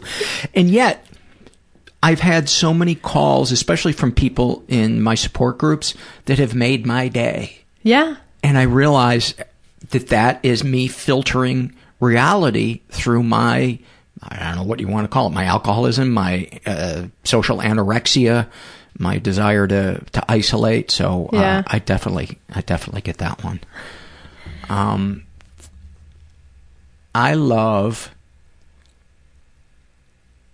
I think I've shared this one before. We're doing fears. Oh, fears, that's right. I am afraid that I'm going to get an avalanche of emails telling me that I completely negated your experience by talking about the wanting to hug your mom. Okay, well, don't write Paul, because it didn't negate. I didn't take any of that on me. Okay, because you looked so shocked when I said it, as if, yes. Stop beating yourself with that one. It's not even an issue. Okay. Go ahead. I'm afraid that the people I work with will realize that I don't know what I'm doing, that I'm not smart, that I'm a fraud, and that I really shouldn't have the job that I have. That might be the most common thing that I hear people share in the I shouldn't feel this way survey. Yeah. It is so common. But that being said, you should feel that way because you're horrible at your job. Did my boss call you? They did. They all called me. And they said, can you do something to let her... just let her go easily. My God. They said, we hate making phone calls because we also have social anorexia. So would you let her know? I'm going to get kicked out of the country if I lose my job. Well, I didn't invite you on here to hear your story. I invited here to let you go from your job. And customs is right outside the door. That escalated quickly. I am afraid... I'm afraid of that when Herbert dies, the sadness is going to be so overwhelming. I'll be sad when Ivy dies too, but there's something really special about Herbert. I'm just afraid that when that happens, it's going to hurt so much. It does. A few years ago, I lost the dog that was my dog. You know how there's a dog that's just your dog? Yeah. And I lost him. He died or was literally lost? No, he was hit by a car. Yeah. Almost in front of me. Oh, I'm so sorry. I held him while he was... Oh. I know. And of course they say when you're grieving all the past griefs, but I didn't feel like I was grieving my mom, but I was bargaining with God, which I don't even believe in God. I would give anything for him to come back. And I never bargained for my mom to come back. Yeah. And then I would ride my motorcycle and like scream into my helmet at the top of my lungs. It was horrible. So, yeah, sorry. Yeah. That's not helping. No, we had to put our previous dog down 12 years ago. And we had her for 14. Oh, my God. She was awesome. Yeah, we found her just in the middle of a highway. Oh. Yeah. She was so good. Her name was Charlie. She was the best. The best. Yeah. That's the unfortunate thing about pets. They die before you do. They do.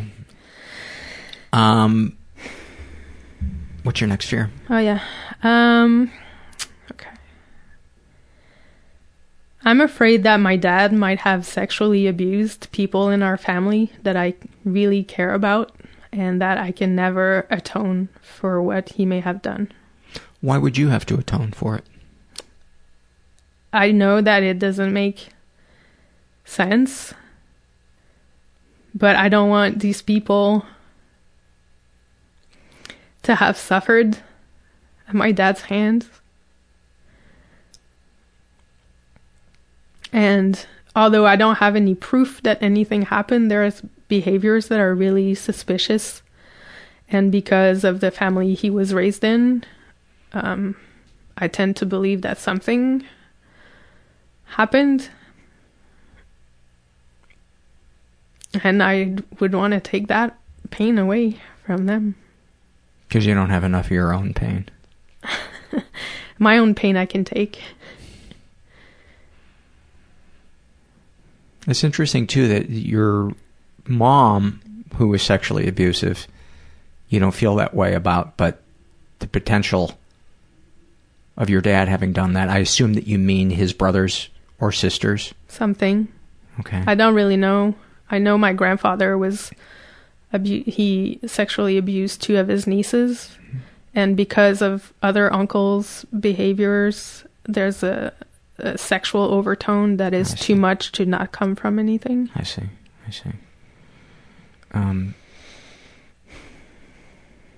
I mean, from what you shared with me, though, about your dad, yeah, the very clear boundary, and yes, to me, it sounds like he's somebody who experienced something as a kid, maybe even did something as a kid, yeah, but a switch flipped in him that was like, I am not going to repeat this. That's what it sounds to me like. That's possible, because the one event that I think something might have happened, he was young, and then the second event, he was a grown-up, but he was drunk, and so there was an appropriate touching, but I don't know at what level.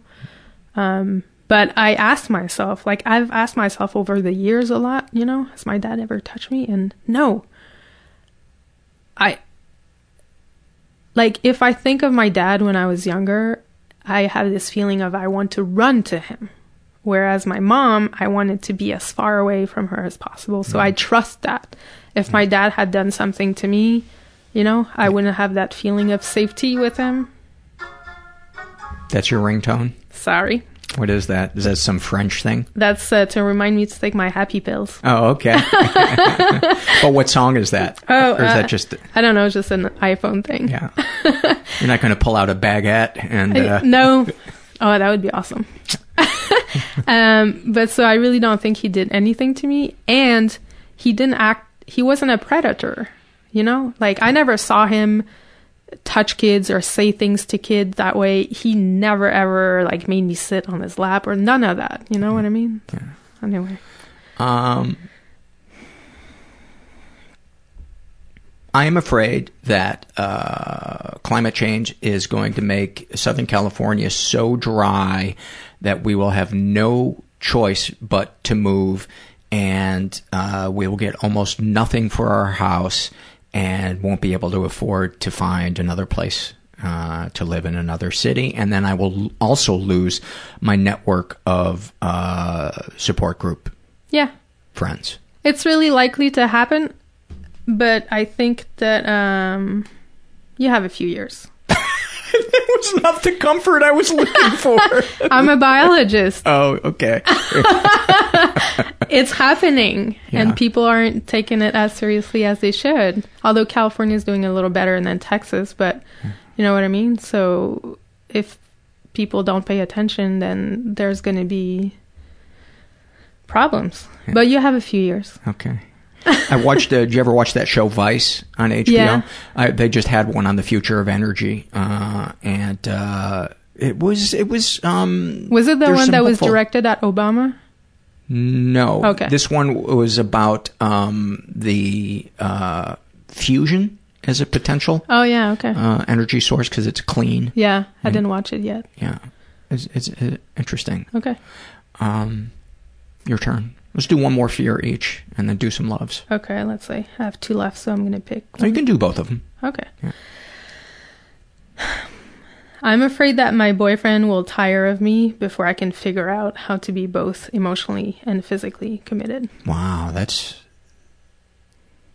deep. Yeah. I think the important thing, though, is that you're aware of that, and you're working on yourself. Yeah, but I have been working on myself, and people have different limits, right? Yeah. Not that he says anything, but I always have that doesn't fear. Keep you from beating yourself up? No, that one day he's just going to say, I'm tired of waiting. God, I wonder where you would have an abandonment issue from.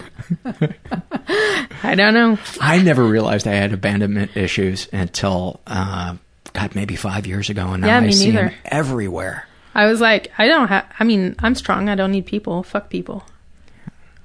But apparently I think you should campaign on that platform. The fuck people platform. I don't need people. Fuck you. Yeah. I don't need your vote. Fuck face. Well, yeah. That person would get some votes. I'd be kind of like Donald Trump. Give me one more. Okay. I'm afraid to let go of my last wall and to find out that there is no way to be completely vulnerable with someone you love without being destroyed by that contact. That's heavy.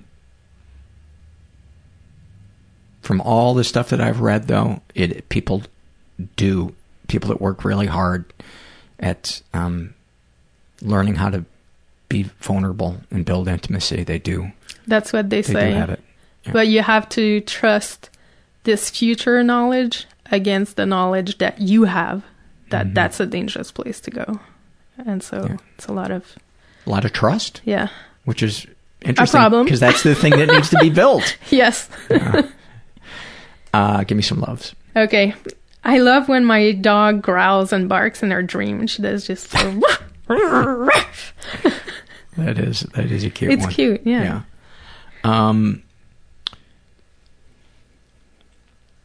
I love the feeling of walking down the hallway from the locker room to the ice, and you got all your equipment on, and people pass by you that aren't dressed they're just dressed in regular clothes, and you realize, and you feel just big and tough and masculine. Yeah. I just feel like I'm so in touch with my masculinity at that point.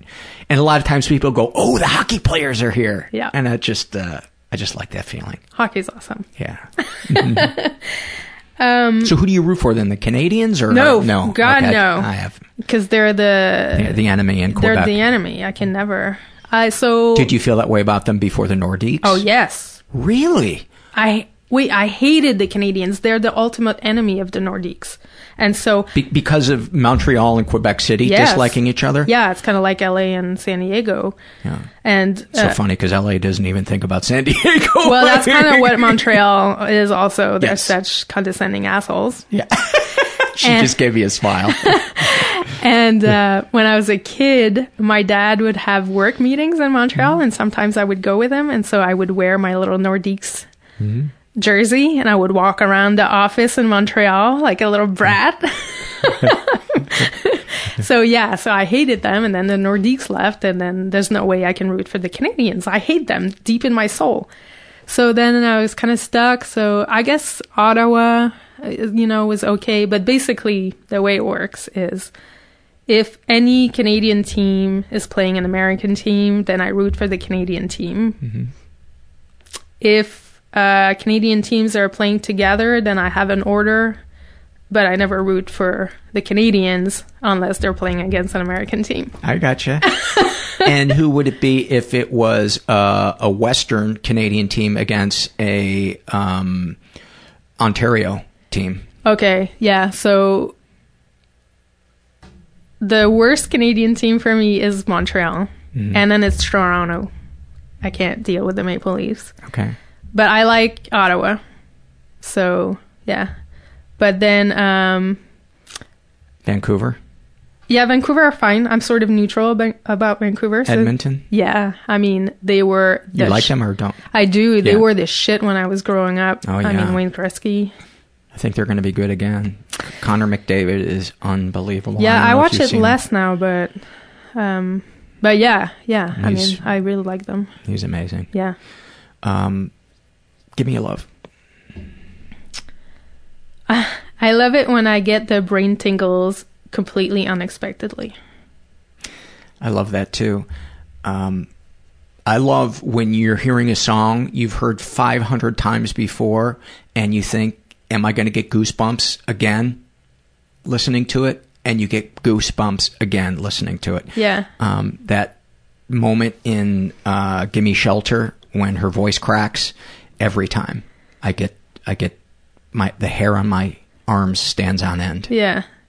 I get sometimes I get that trigger in my brain, like that flooding, if I watch someone do something very deliberately with their hand, And so that's just awesome if I catch someone doing that, like on the street or something. So good triggering. Yeah, super good. Yeah.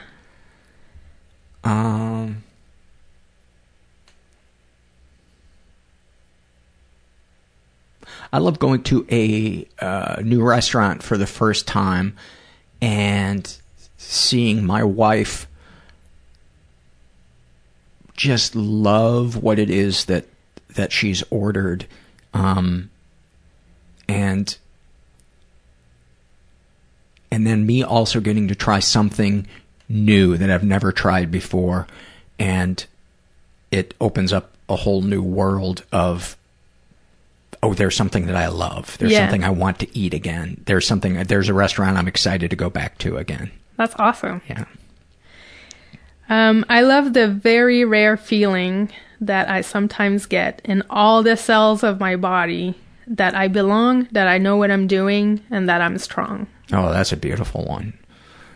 I love driving. I love remembering to be present, which, by the way, in this book I'm reading about sexual anorexia, is a huge, that's like the door through which sexual and social anorexia can start to heal, is bringing everything into the present moment, being aware of nature when you're around it, being aware of touch, good touch. And I had a moment the other day when I was just driving to my coffee place, and I noticed so many things that I'd never noticed before because I wasn't trapped in my thoughts about the future or the past. I was just going, oh, there's dead limbs on a tree. Look at the way that green tree overhangs the road, and, et cetera, et cetera. And I had a great day, and I think it was really related to starting it off by being present. So I love when I'm able to be present. That's a good feeling. Yeah. Give me another one. I love that I'm a biologist, which I knew I would be since I was very little. It seems like a really great way to blend your love of nature with... I'm assuming you have a love of nature. I can't imagine. I hate it. No. I can't imagine how a biologist wouldn't have a love of nature. Yes, I like nature. Yeah. I like... it's like this thing where this is what I need to be. Mm-hmm. If I wasn't doing this, I'd feel like I'm being useless. And some people have that feeling for helping others, but, I hate people, so nature is a good... Sticking to your platform issues. Well, Yeah. I love the feeling of you're outside and it's either lightly or moderately raining, and you're under a tree that is so big and so old not a single drop is getting on you, but you're hearing the rain hitting the leaves, and you just feel protected. Yeah. I love when I did bird work, you have to get up super early. It's still dark to be at the site when the birds actually wake up. And I love that feeling of being out there when nature wakes up and you feel like you own the world because everybody's asleep, but you're there. That's a nice one. I like that. I love sinking like a 40-foot curling putt, and just the people that you're golfing with just go crazy. And especially if it's something that maybe you win it, if there's some type of gambling going on, and maybe you come from behind and tie somebody, or you win it. I just love the drama. Here's how I wanted to say it. I love the drama of anybody sinking a long putt, and the cheers and the laughter when it happens. Yeah. That's good. I love the feeling of crossing the country on my motorcycle by myself. Oh, that sounds awesome. It was. What kind of motorcycle? BMW GS 650. Oh, yeah. BMWs are such great motorcycles. Oh my God, it's amazing. It's amazing. Let's do one more each. Okay. I have to think about it because I didn't prepare anything. Oh, you done? You go. That might remind me of something.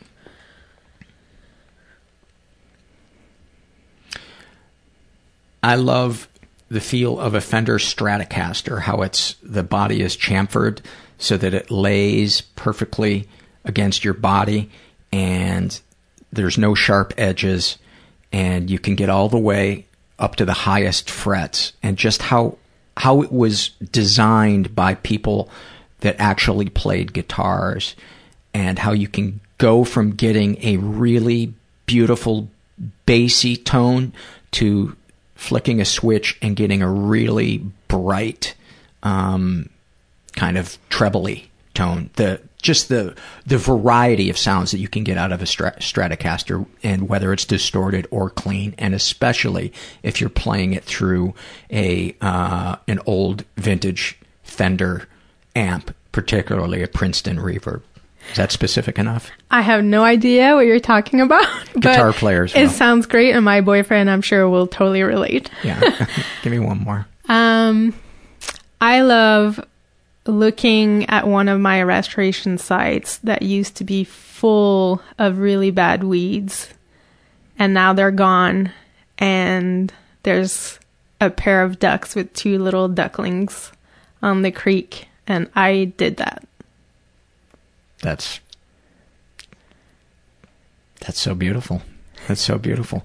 Julie, thank you for being my buddy and coming and doing this. And I appreciate it. Thank you for inviting me. Many, many thanks to Julie. I really enjoyed talking to her. Couple of updates since we recorded that, and that wasn't that long ago. I think it was maybe like 2 months ago, but Vegas now has a hockey team, an NHL team. They haven't named the team yet, at least not that I know of. I'm going to suggest the name the Vegas Sweatpants. I don't know if you've ever been to Vegas, but a lot of sweatpants. Or the Vegas Crocs. And the second thing is, I emailed Julie and asked for an update and told her episode was airing, because I warned all my guests I can't promise their episode will air. And she wrote, "Oh my God, I was comfortably living with the idea that it might be a year or two before it aired.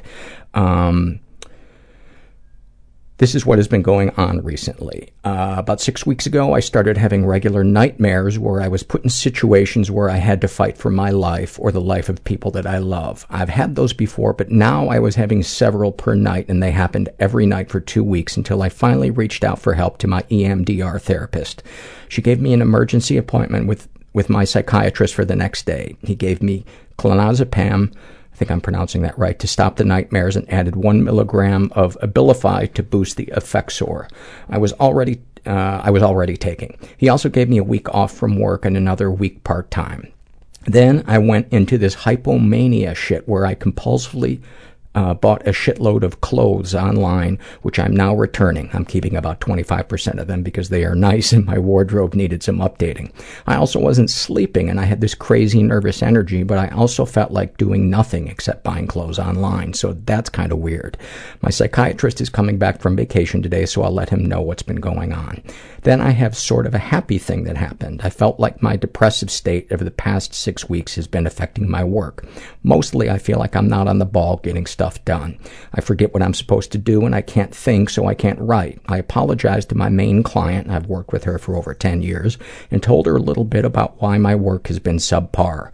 She said she hadn't noticed. She wasn't disgusted by me, and we kept talking about work stuff and life stuff. That felt good. I also apologized to my team, and they also said that they hadn't noticed. And they also weren't disgusted by me, and actually let me know that they hoped I would feel better soon. Everybody was so nice about it. That's it. Thank you for that update, Julie. And I, too, had a month of hypomania when I was first on... I had it when I was on Abilify, which I then went off of, but not because of that. But Lamictal, the first month of Lamictal, I experienced definite hypomania. And I think that's it for the stuff I want to... before I get to the surveys, there's a couple of different ways to support this show if you feel so inclined. You can go to our website, metalpod.com, and make a one-time PayPal donation or recurring monthly donation, which, of course, I love because it gives us a little more firm footing to know how the podcast is going to do. You can sign up for as little as $5 a month. It's super simple to do it. You just go to our website and click on the PayPal logo. You can also support us financially by shopping through our Amazon link. And I'm told, by the way, that you cannot bookmark it with, I want to say it's Firefox or another browser. There's one browser that there's a problem with bookmarking our landing page at Amazon. But anyway, if you enter through our link, our portal on our website, if you buy something at Amazon through that, then Amazon will give us some money for it, and the price of what you buy isn't any more expensive. All these little things really add up. You can also support us non-financially by writing something nice on iTunes and giving us a good rating. That helps. And spreading the word about the podcast through social media helps greatly. So any or all of those things, and if you don't feel like doing any of those things, if there's one guy in the world who understands it, it's me. This is from the Shame and Secret survey. This is filled out by a trans female who is in her 20s, is homo-flexible, raised in a slightly dysfunctional environment. And I just wanted to read a couple of things about this. She has been physically abused and emotionally abused. And she writes, I dated a girl with borderline with psychosis for a while. I didn't know that was a thing. It was the first time I'd been head over heels for someone, and at that mental age, I thought that meant you take all the good with the bad to make things work. She'd become hostilely jealous of anyone I spent time with and cajoled me to stop hanging out with my friends, quit my school clubs, reconsider moving to China, and even think about changing my major. She knew she had me, and she thrived on that. Yet threats to her didn't need to be real, and if I did something that she interpreted as betraying her, she would make a, quote, shift. She would quite literally appear feral in these times and attack me. She would strike, scratch, and claw me. One time she squatted in the corner, cutting herself deeply, looking over her shoulder as abundant blood dripped down her leg, repeating, you did this, you did this. Another time she chased me under her bed, hissing and scratching at whatever part of me she could reach.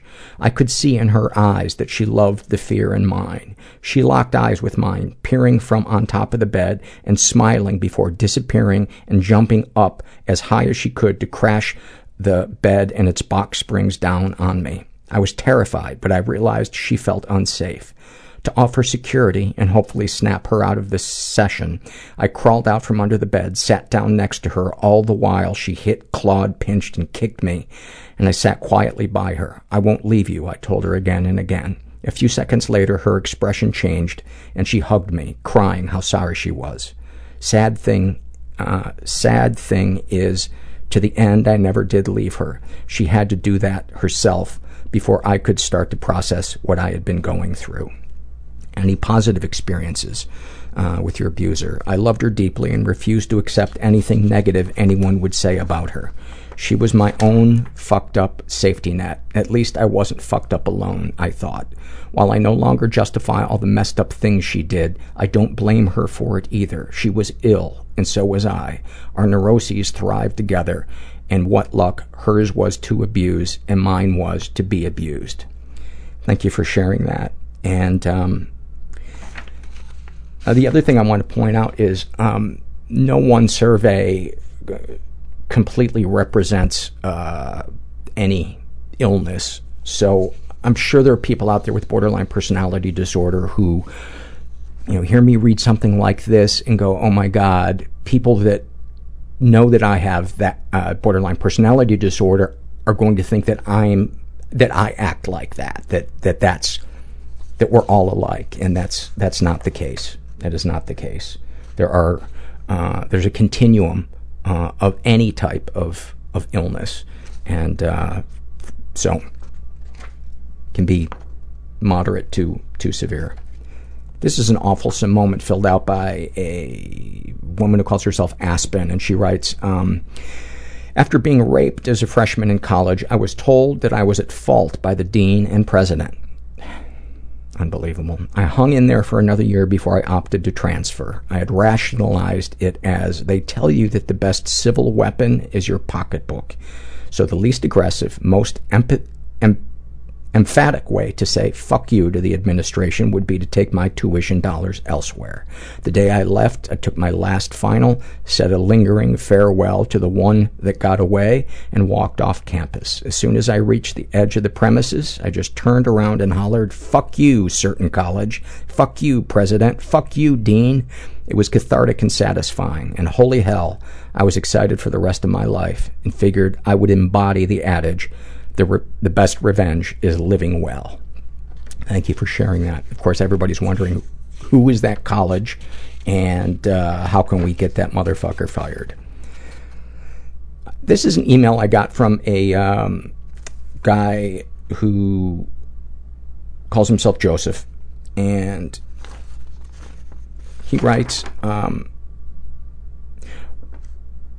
while the situation with my father is certainly different than the relationship you talk about with your mother, the delusional ideas about blood being thicker than water and what a child owes their parent are very similar.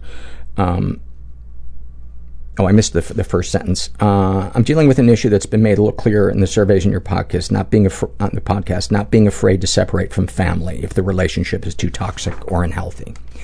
And by the way, I don't think my mom ever said, gave me the guilt about, you don't turn your back on family or, whatever that is. I mean, there were certainly other things she made me feel guilty about, but that was not one of them. Continuing, I let my dad know I wouldn't be attending Father's Day this year. I sent him a nice card, but also let him know via text that it's become too stressful lately to visit. When I'm there, my dad talks the whole time. He's incredibly anxious. He'll talk for an hour at a time about the negative direction the world is headed, his frustrations with work, or whatever else is bothering him. If you try to engage in the conversation, he'll either talk over you or listen for a brief moment before repeating what he was just saying. There's never really a conclusion or any amount of dialogue. It's just listening to someone's internal anxiety, but on a loudspeaker and without an iota of self-awareness. I've been seeing a therapist lately. I hadn't done so for about 3 years before that, and it's been a great fit. My therapist is very supportive. It's so bizarre having one adult tell you confidently that what you're doing is healthy and brave, and another adult who is convinced that children have an obligation to their parents despite any conflicts. My dad's replies to the text so far have been, but I really just want to see you on Father's Day, and your message really made me feel hurt and sad. My thought is that while chronologically your therapist and your father may be adults, it sounds like emotionally your father is a child. And that's what's so frustrating. Being around him is because he has no adult sense of boundaries or moderation or taking an interest in other people, that he's just so trapped in his own pain, in his own head. And I think it's great that you're taking a break from him, and you don't have to worry about how long it is right now. Could be a day, could be forever, but you don't have to figure that out right now. And good for you for speaking up for yourself. This is a shame and secret survey filled out by that weird art girl. She is straight. She's 16. Ever been the victim of sexual abuse? Some stuff happened, but I don't know if it counts. My dad never physically abuses me, but makes sexual comments about girls he sees when my mom isn't around. He also flirts with my friends, and that makes me embarrassed and uncomfortable. That is a form of sexual abuse. Absolutely. Sexualizing your children is a form of sexual abuse. Sexualizing other children or adolescents in front of your child is a form of sexual abuse. She's been emotionally abused. My dad sometimes calls me a little bitch because I'm not doing something that he wants like any other teenage girl. My mom then says that I kind of was being a bitch and that I deserve it. I then feel a tremendous amount of guilt and shame that I am a horrible daughter. It doesn't help when my dad tells everyone I hate him, which isn't true. My mom relies on me too much because her and my dad don't talk enough about their feelings, so she cries on my shoulder a lot. I don't have the guts to tell her to stop. And by the way, that's emotional incest. For a while, I've been more aware that some of my thoughts have not been normal. For example, crying for no reason, suicidal thoughts, or just wanting to go to a better place than this world, but I know I would never go through with it because my family would suffer. I recently told my mom some of these things, and she said, "Oh, it's probably your period. You're normal and perfect." I feel not heard, dumb, and that she must be right because the next week I get my period. That's just a coincidence. My brother's a drug addict and alcoholic. Of course, with that comes a load of emotional abuse. He's currently living on the streets, and I feel guilty because of that. He's not your child. You should not feel guilty. Doesn't mean you can't feel pain about it, but you can't save him. You didn't create him. You can't control him, and you certainly can't save him. Whenever he is home, he manipulates me and my mom. He is constantly looking for a way to trick us into thinking that this time it's different and he's going to change. He has been in jail over 4 times and in and out of our house for years. He's only 20. I just keep thinking, when is this ever going to stop? I've been dealing with this since I was in 3rd grade. My parents are both in 12-step programs, and I have been in Alateen for almost 3 years. Words cannot describe how many things my program has brought me. I also see a professional counselor for addictions, which has been helping a lot. I feel like I'm doing the things I need to do, just my parents aren't as much. It's hard to let go and accept that. And yeah, you know, just because somebody is in a support group doesn't mean they're doing the work to do it. So that is suggested of them. So don't ever judge anybody as being and that's why a lot of 12-step programs, all 12-step programs, ask for personal anonymity in the public media, because they don't want people portraying them as speaking for that support group, because people are fallible. And it's great that you're going to Alateen. That's really good. And you know, for instance, the whatchamacallit, the anonymity thing, if I would not use her real name on this if I was identifying somebody being in a 12-step program. Any positive experiences with the abusers? Obviously, it's very hard for me because they are my family. I will always love them. Me and my mom are close and have a lot of laughs. When me and my dad get along, it's great. We like to tease my mom on the funny things she does. My favorite thing me and my dad do is give random people names on the street while driving by. And that's one of the things that's so hard about a sick relationship with somebody is there's oftentimes a good part to that relationship, and it's such a mind fuck. Darkest thoughts. I have suicidal thoughts. My brain paints a picture of what might happen when my family finds me lying on the floor dead. I hate it, and those thoughts haunt me whenever things get really bad and I get anxious. Also, I have a weird schoolgirl fantasy with teachers that makes me feel dirty and disgusting that someone my age would even think about it. You know, it's probably your brain's way of wanting an adult male in your life to feel safe with, and you're just sexualizing it because you were sexualized as a kid and you're being sexualized right now. Darkest secrets. I have a lot of guilt, so to just name a few: watching porn, reading my mom's journal when I was little, having dreams of being raped, talking sexually to strange people on the internet, that I might have an overeating problem. I used to cut myself on my thigh with the end of a bobby pin. I tried forcing myself to throw up, and many others, but I'm getting anxious even writing them all down. And that's as much as she filled out on the survey. But I wanted to read this to let her know that both of her parents are failing her. And of course she's going to feel overwhelmed. Of course, you know, you're not having any tools for coping with feelings being modeled for you. And when you do express your feelings, they're being minimized by saying, oh, you're probably getting your period. What child or adolescent would not be struggling, would not be acting out, would not be, you know, doing the things that you're doing? You are okay, but you are not in an okay environment. And just keep getting that help. And, you know, before you know it, you'll be 18 and your choices will be a lot wider as to how you can handle your family, but hang in there. Hang in there. This is an awfulsome moment filled out by Popcorn Ninja. She's in her 30s, and she writes, my grandfather passed away 2 days ago.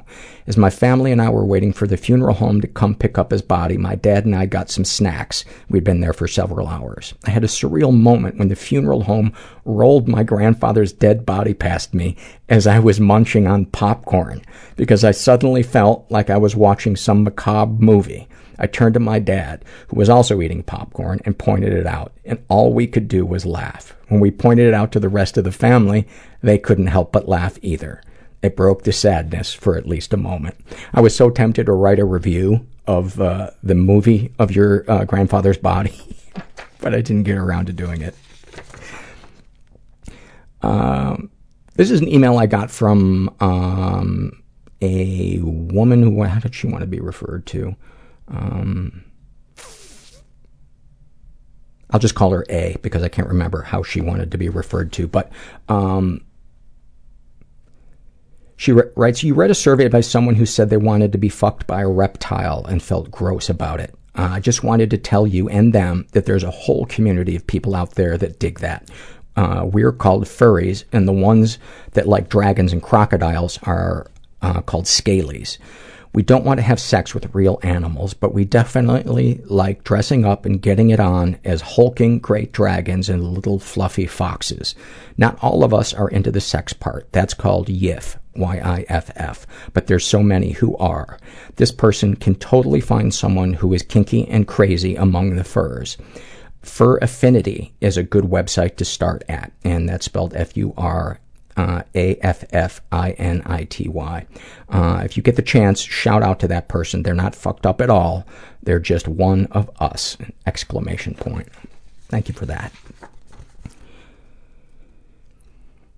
This is a shame and secret survey filled out by a guy who calls himself overeater of my own emotions. He's in his 20s. He's gay. He was raised in a pretty dysfunctional environment. Ever been the victim of sexual abuse? Some stuff happened, but I don't know if it counts. When having a sleepover at a friend's house when I was 7 or 8, his older brother, who was 11, I believe, would come into the room and sleep on the floor with us. He would play a game where he would reach over and grab our penis, and he and his brother would laugh. I would laugh, too, because I didn't know what else to do. I always felt too feminine for a boy and clung to anything that would make me, quote, one of the guys. He's been emotionally abused. He writes, growing up, both my parents would body shame me. My mom would constantly make comments about my weight, sometimes asking me to suck in my gut so I would look skinnier. My dad would periodically poke my chest and point out that I have lovely man tits. Jesus Christ. I also had a boyfriend for 5 years who would do his best to ensure that I kept the lowest self-esteem possible. Each time I came home from work and took off my coat, he would respond with, ew. Just unbelievable. Any positive experiences with these people? Yes, I love my parents very much, but I've moved a couple hours away and don't see them often. So I think they guard some of their criticisms in fear that they won't get to see me for a few months if I'm upset. That's awesome. That's called consequences. That's some quasi boundary setting right there. What are your deepest, darkest thoughts? Attacking my father with a metal bat. Why do you gotta go metal? Why can't wood's not good enough for you? I say you use a wood bat and you put a donut on it too, just to have a little extra weight. I don't want to kill him, but I want to hurt him physically the way he hurt me mentally over the years. This thought doesn't happen all the time. Darkest secrets. When I was a teenager, I would peep in my friend's, not the one I mentioned above, window to watch him dress and masturbate. I've also spied on his father showering. I didn't know what to do with the fact that I was gay and didn't want anyone to know, but I didn't have any outlet for my feelings. I no longer do this, thank God. Sexual fantasy is most powerful to you. Touching a sexual partner while they are passed out drunk, where they won't judge me for my weird fascination with their nipples. I could never bring myself to do this in real life because I see it as a form of rape, and having it as a turn-on makes me feel like complete, utter shit. As I say all the time on the podcast, if it's just a fantasy and you're just masturbating to it or you're acting it out with a consenting adult, it's all good. What, if anything, would you like to say to someone you haven't been able to? I'm truly not as comfortable or as happy as they see me. I'm always cracking jokes and being witty and sarcastic, but inside I'm screaming to be taken seriously. They never tell you growing up that the monsters that you are so scared of don't actually live under the bed. They live in your head and will fuck you up worse than anything else. Wow. Wow. So true. What, if anything, do you wish for? I wish that I were skinnier, healthier, happier. I'd give almost anything to just be happy with myself. I could tell you this much. You could get skinnier, but that pain and those wounds are still going to be there unless you process them with somebody, support group or therapist or something. Have you shared these things with others? No. I could never tell people how completely fucked up I am in the head. I barely survived coming out of the closet. I can't risk it. I'm even worried about talking to my husband about wanting to see a therapist by myself. I fear he'd feel betrayed that I hadn't told him about these thoughts. That might be a good way for you to set boundaries, though, with your partner and say, we are separate people. I love you and I'm committed to you, but these are my issues, and couples also deserve privacy, and you deserve that privacy. You deserve to have your own process and to heal however you want to heal. And I think that would be a great first step for you. And I think you would thrive in therapy, because you seem like a really sweet, introspective guy who was really fucking emotionally abused. Really fucking emotionally abused. How do you feel after writing these things down? Good. Just good. Putting it out in the universe to a community of others who are fucked up and will understand. Just have to hit that scary done button at the bottom.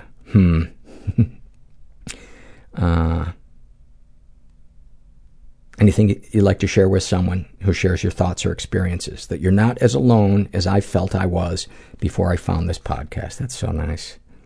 That's so nice. Thank you for that. And I hope you get the help you deserve, because you are worth it. This is an email that I got from, I'll call him A, because I don't know how he wanted to be referred to. I noted it somewhere, but he writes, quick question, if you don't mind. If someone in your family informed you that they are intentionally defaulting on credit card payments and cash advance loans because it's, quote, just too hard to keep up, how obligated would you feel to help them out? And, my thoughts on that is, the first thing to ask yourself is that person doing everything in their power to pay those bills?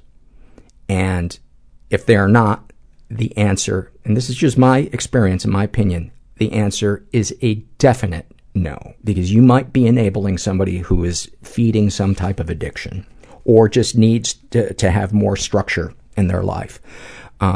If the answer is yes, they're doing everything, then it's a maybe. And I think it depends on the person.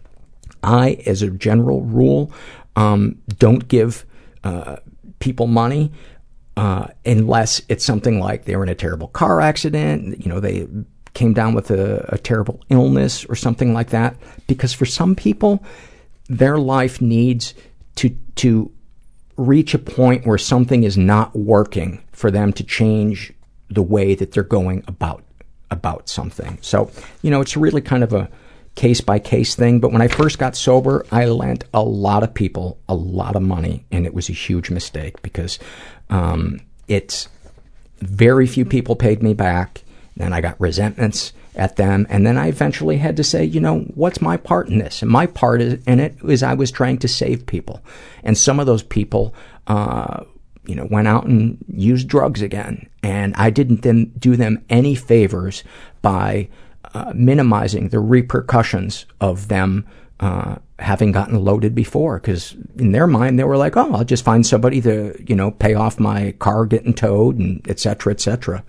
So it can be really complicated, but listen to your gut And doing something out of guilt is usually not a healthy choice. This is from the Struggle in a Sentence survey filled out by Frisk, and Frisk is non-binary and pansexual, and about their anorexia. Eating reminds me that I am occupying a physical form that others will be able to pass harsh judgment onto at their leisure. About their OCD. My OCD makes me feel like every day is Friday the 13th and I've just stepped on every crack, broken 40 mirrors, and knocked over 100 salt shakers. That's a good one. About their autism. I'm a starving lion at the circus, regularly whipped and denied affection until I perform correctly for the masses. About their cutting. The pearls of blood that erupt under the knife as it slices across my skin remind me that there are gems inside of me, and that if I can just break through the surface, I'll be able to take them back from the insatiable dragon hoarding them in the darkest corner of my mind. Wow, that is profound. And also the title of a Fiona Apple album. A snapshot from their life. For me, happiness is stinging cuts on my upper arms and cigarette smoke replacing food in my stomach. I love walking down the city streets knowing I have these secrets hidden away from the woman who controls every aspect of my life. Mother has never seen my scars, nor has she noticed the smokes I steal from her. These secrets are the only things keeping my head above water these days.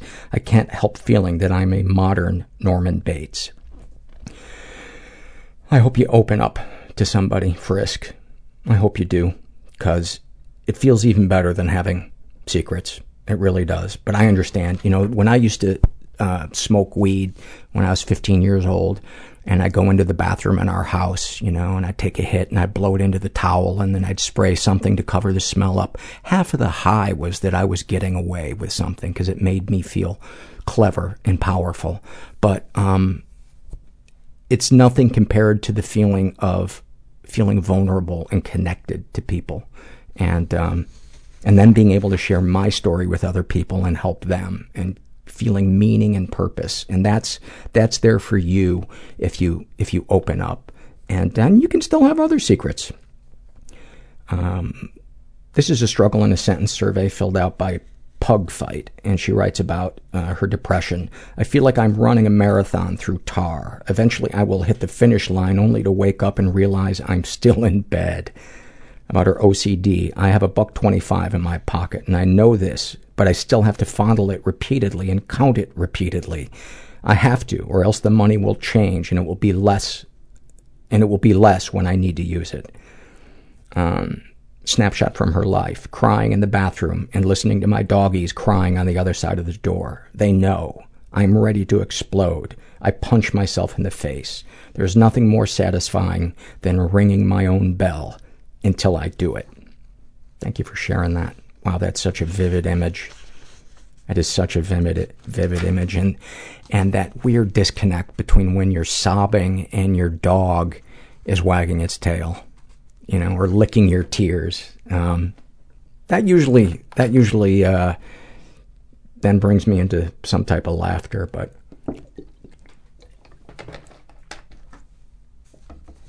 this is a Shame and Secret survey filled out by a woman who calls herself Astro Psycho, and she's 19. She's bisexual. She was raised in a totally chaotic environment. She writes, hippie parents who never stayed in one place long enough to make friends. Total isolation aside from them and my sisters until my teenage years. She was the victim of sexual abuse and never reported it. I was repeatedly molested by a neighbor who also molested my sister. She doesn't know I was also molested, and we've never talked about it. She hates me, and I feel like she'll hate me more if we talk about it. I was also molested by a family friend at a party, which triggered a crippling fear of being in crowded spaces or around more than 10 people. It's getting better, but I still have a hard time doing simple things like going to the grocery store. This is the second time I've ever written anything about this, and I've never spoken about it out loud. I'm scared that if I speak with my partner about this, he won't care because he's been with girls who have suffered sexual abuse before, and my story isn't as sad or interesting. To which I say, it's not a competition, and if your partner can't support you in that, get the fuck out of there because they don't deserve you. You deserve a partner who is supportive. You need a partner who is supportive to deal with that kind of heavy stuff. And with the right partner, things like that can bring you even closer together. It can build a foundation that or add to the foundation of your relationship, because you'll feel loved, because you will be vulnerable, and your vulnerability will be rewarded with something that builds trust. And that's one of the cornerstones of a relationship. You ever been physically or and you know what? I'm not a therapist, but I did cook chili dogs while Tom Cruise was bartending. Have you ever been physically or emotionally abused? If you're comfortable sharing what happened. I'm not sure. When I was young, my mother told me about how lucky my sisters and I were because of how hard her life was growing up, and would bring it up whenever we were upset. Once she also decided to tell me about how little girls in Africa were raped by grown men who thought they would cure their AIDS, so I really didn't have it that bad. I think about this whenever I feel bad to this day. That is a really, really mean thing for a mom to say to a kid. It's just another example of making it about invalidating something by putting it into a contest. Pain is not a contest. Any positive experiences with the abusers? I didn't really know the two men who hurt me, but no matter how much my mother and I fought, she never said anything about me stealing books from the shelves. Darkest thoughts. I think about buying a plane ticket and going someplace far away all the time. I love my boyfriend and our newborn daughter with all my heart, but I've always wanted something more than to be stuck in the middle of nowhere and do the traditional housewife thing with my high school sweetheart. I'm paranoid that somehow he'll hear or read this and know what a bad person I am and no longer love me. Why are you a bad person? Why are you... Darkest secrets. I nearly constantly Facebook stalk people who I feel have wronged me and search through my boyfriend's phone to make sure he's cheating. To make sure he's cheating? Don't you mean to make sure he's not cheating? I don't know why I do it. I know it's wrong and paranoid, but I can't stop. I've been diagnosed with borderline personality disorder, and I don't know if that's right or not, but I do know I'm fucked up. And no, it's not right to do that. But, people in pain, if they haven't learned tools to cope with their overwhelming emotions, that's what we do, That's what we do. But that doesn't mean you're a bad person. It just means that you haven't developed tools yet. And,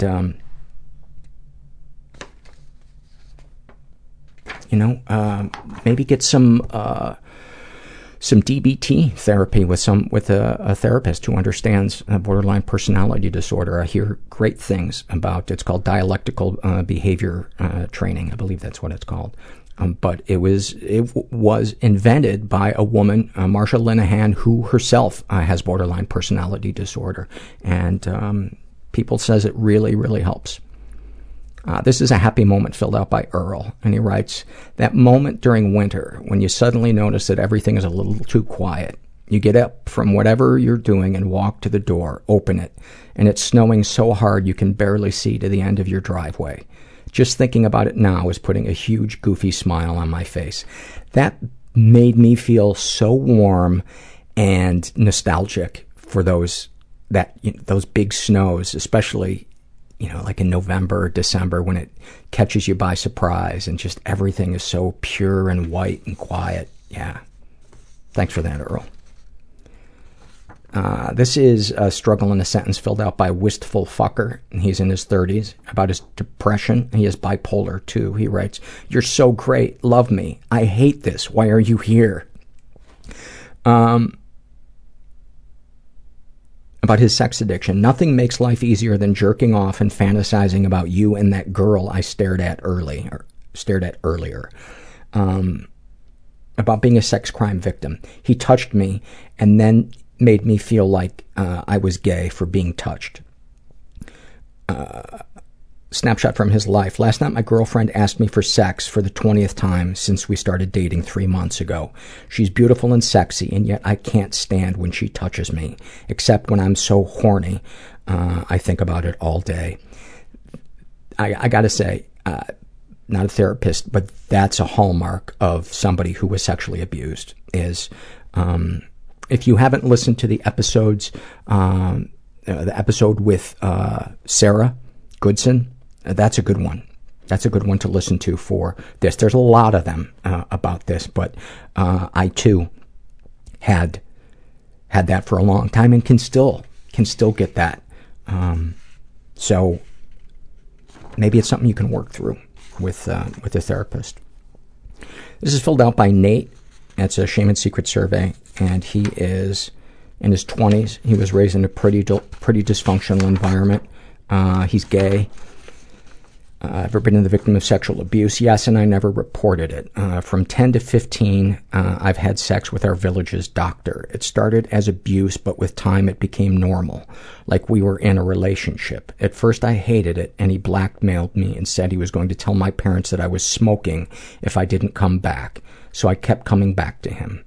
After some time, I realized that I would be going to him anyway. He didn't have to force me anymore. I still hated what he was doing to me, but I don't know. I was addicted to him, to his care, and I wanted to be with him.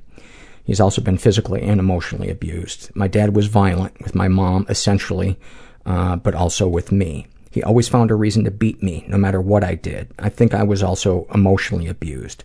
The doctor kept telling me that I was to be a gay bottom, that my dick was too small and I would never be able to have sex with a woman or with a man as a top.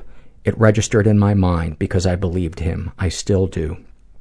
That is one sick motherfucker. That is one really, really sick motherfucker.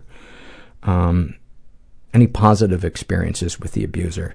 The doctor loved me and cared about me better than my parents. Now, the doctor pretended to love you better than your parents, but that was all a part of him getting what he wanted. And I'm sorry to say that if you're listening to this, but it's so easy for a sex abuse victim to have it rewired in their brain that love is sex.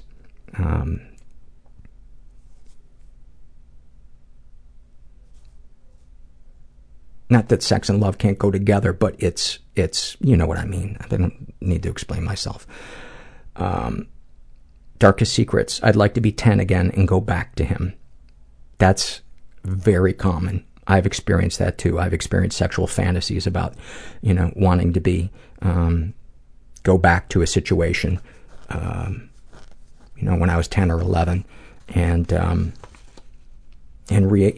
experience it, but with, a person other than the person who it was. Darkest secrets. I'm a gay submissive and I like older dominant men. It's the result of what the doctor did to me. I accept what I am, but I know that I would be entirely different if that hadn't happened to me. Thank you for filling that. It's all that Nate filled out, but buddy, I just want to send you a hug and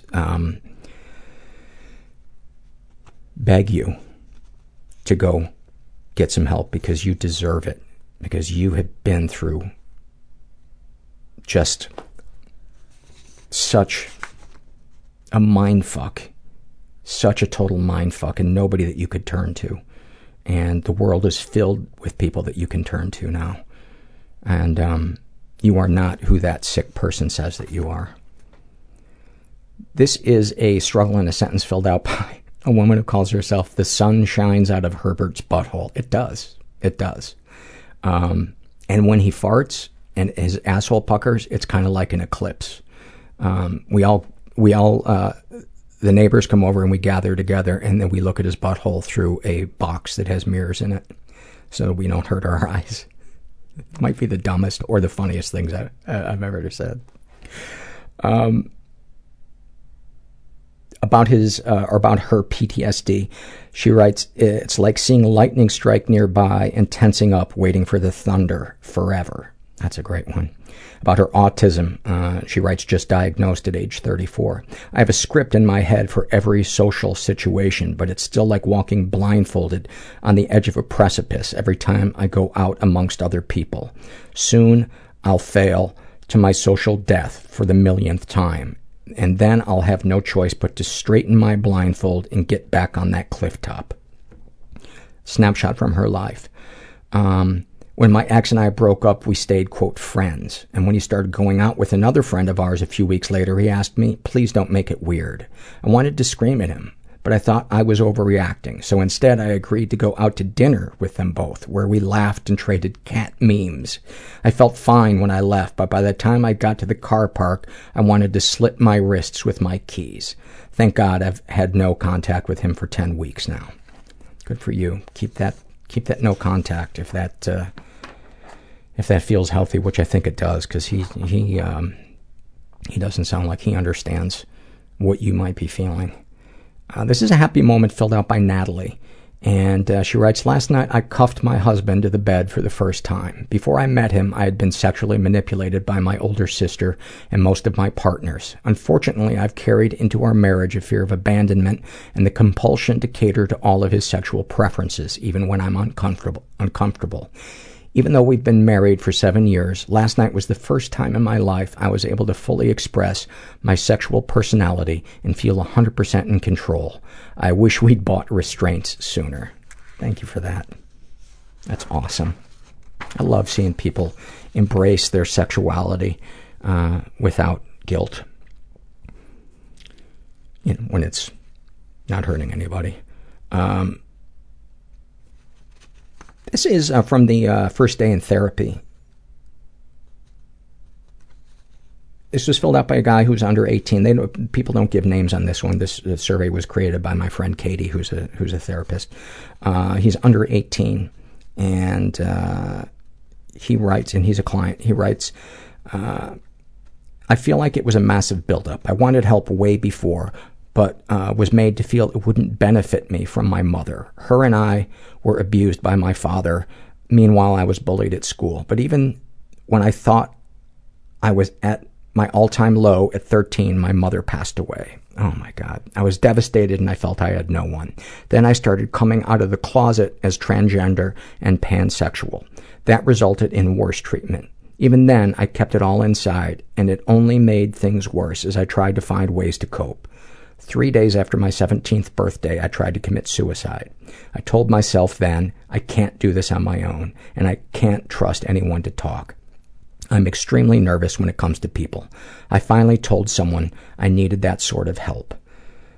Any fears associated with starting therapy? I was afraid I would be dismissed, like I'm this blue-haired kid who is suffering, and I thought to myself, oh, what a cliche. They're going to just roll their eyes at you and send you home. It's all in your head. You're stupid. Then I also was afraid to actually talk about all these emotions. Letting someone in, it made me a nervous wreck. Did any of these fears come true? I actually saw 2 therapists since then. I think the first one wasn't as judgmental and dismissive as I had played out in my head. She was very kind, but I was, in fact, terrified. And it hurt really bad to speak about why I'm there in the first place. My second therapist, who is also my current, is actually blind. She couldn't judge me on how I looked. My 4th visit with her, I actually told her that I was different in that way, the blue hair, piercings, etc. She seemed kind of shocked, which is a Christian-type therapy, which I wasn't aware about before, so I can't bring myself to talk about my coming out. And that's why I wanted to read this one, because you deserve somebody who isn't going to judge you for your coming out. Or maybe come out to her, and she won't judge you, and you'll be able to continue along with her, but if you bring it up and she tries to change you, get the fuck out of there, because that is abuse. That is abuse.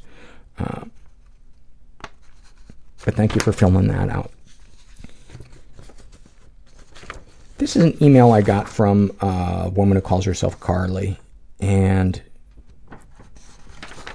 She's 24 years old. She writes, I've been in therapy for 5 years now and currently seeing an individual therapist, a psychiatrist, and I'm in trauma process group. I also started EMDR. I'm pretty excited about it.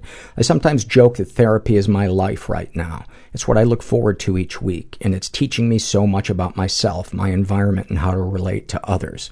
I worry and am embarrassed sometimes about this idea, however, that therapy is my life. I'm at this strange place in life right now where I feel as though I'm developing emotionally at an exponential rate because of therapy, but worry that I depend too much on my therapists, my meds, and the individuals in my group. I wonder sometimes if I am just mindlessly wandering through this never-ending support network, completely disconnected from it all, dissociating from my body and the therapeutic experience, and sucking the life out of those who are trying to help me. I'm in the midst of making a true effort to turn my life around and love myself, but this shit is hard and life still feels muted a lot of the time. I know that I have progressed emotionally in the last several years, but I feel like I am still nowhere close to loving myself. In fact, I hate myself so much. I avoid looking in the mirror because I am simultaneously unable to recognize the reflection staring back at me, and am disgusted by my appearance. Lately, I've just wanted to hurt myself every time I'm in front of a mirror. The self-injurious behavior is a brand new thing for me, and I'm not sure why it's just now presenting itself. I burn my hips with the embers from blown-out matches and punch myself usually. This past week, I've been able to fight off the urges by gripping ice cubes in my hands. I'm trying my best to be proud of myself for this replacement coping mechanism. It is so difficult to be proud of myself. I worry that in 5 years I'll be in the same spot emotionally, or be worse than I am now. There goes Carly, claiming therapy is still helping her or whatever. She's too self-absorbed to see beyond herself. Look at her. She's married to a great dude and plays roller derby, but is still miserable. Get over it already. I have a really shitty inner voice. I know that this journey to recovery will never end, but shit, some inner peace would be so fucking nice, and some love for myself.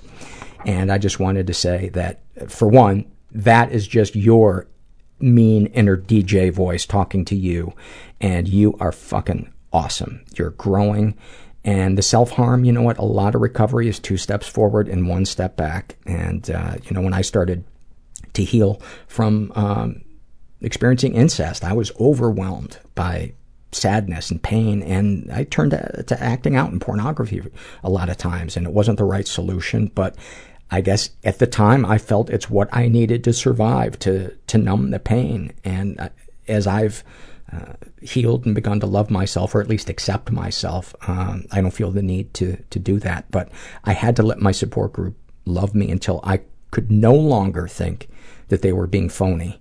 And I eventually realized, you know what, I might be lovable. And I had to let go of the shame about my past, to let that self-hatred begin to fade away. And by sharing my shame, and seeing that they still loved me, I realized that I am not my past. My past is how I coped without tools. That's it. I have tools today.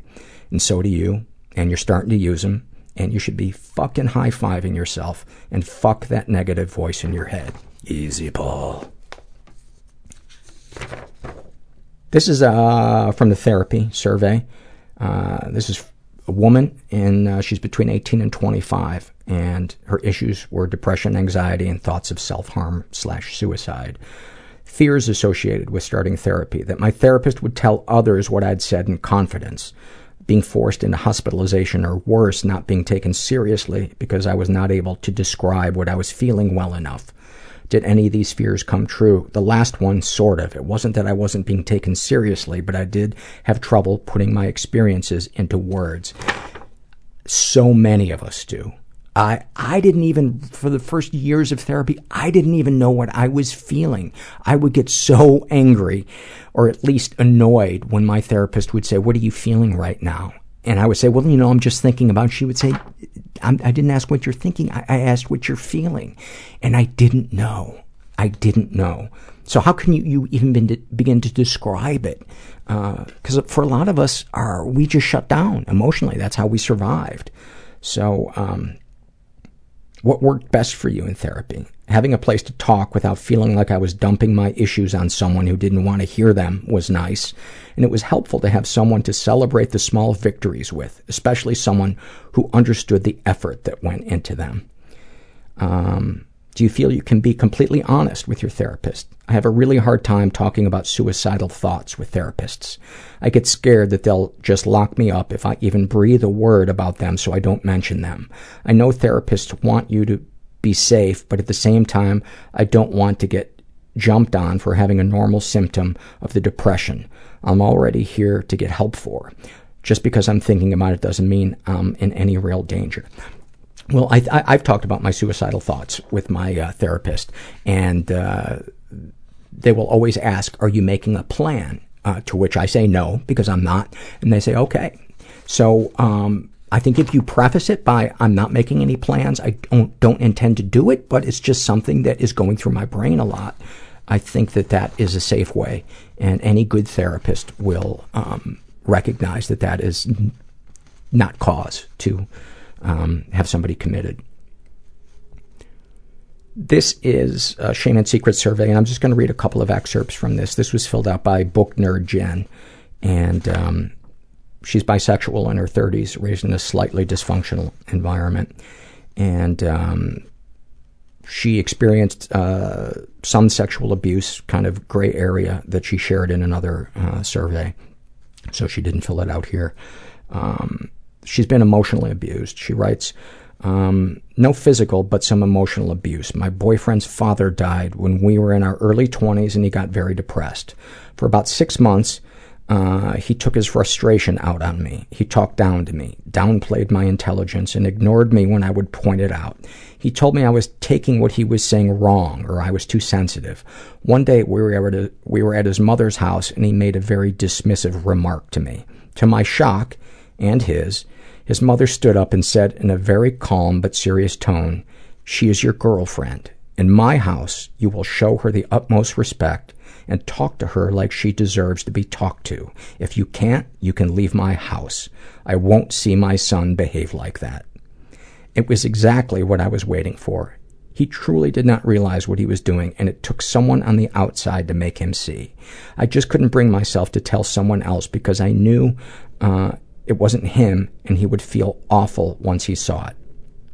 After that day, his depression improved, and I saw how much he loved me again for the first time in months. He never apologized, most likely out of embarrassment and shame, but his actions screamed he was sorry. He is now my husband, and that crazy woman is my mother-in-law. That's so awesome. That is so awesome. She also, her secret is that nobody but my husband knows I'm bisexual.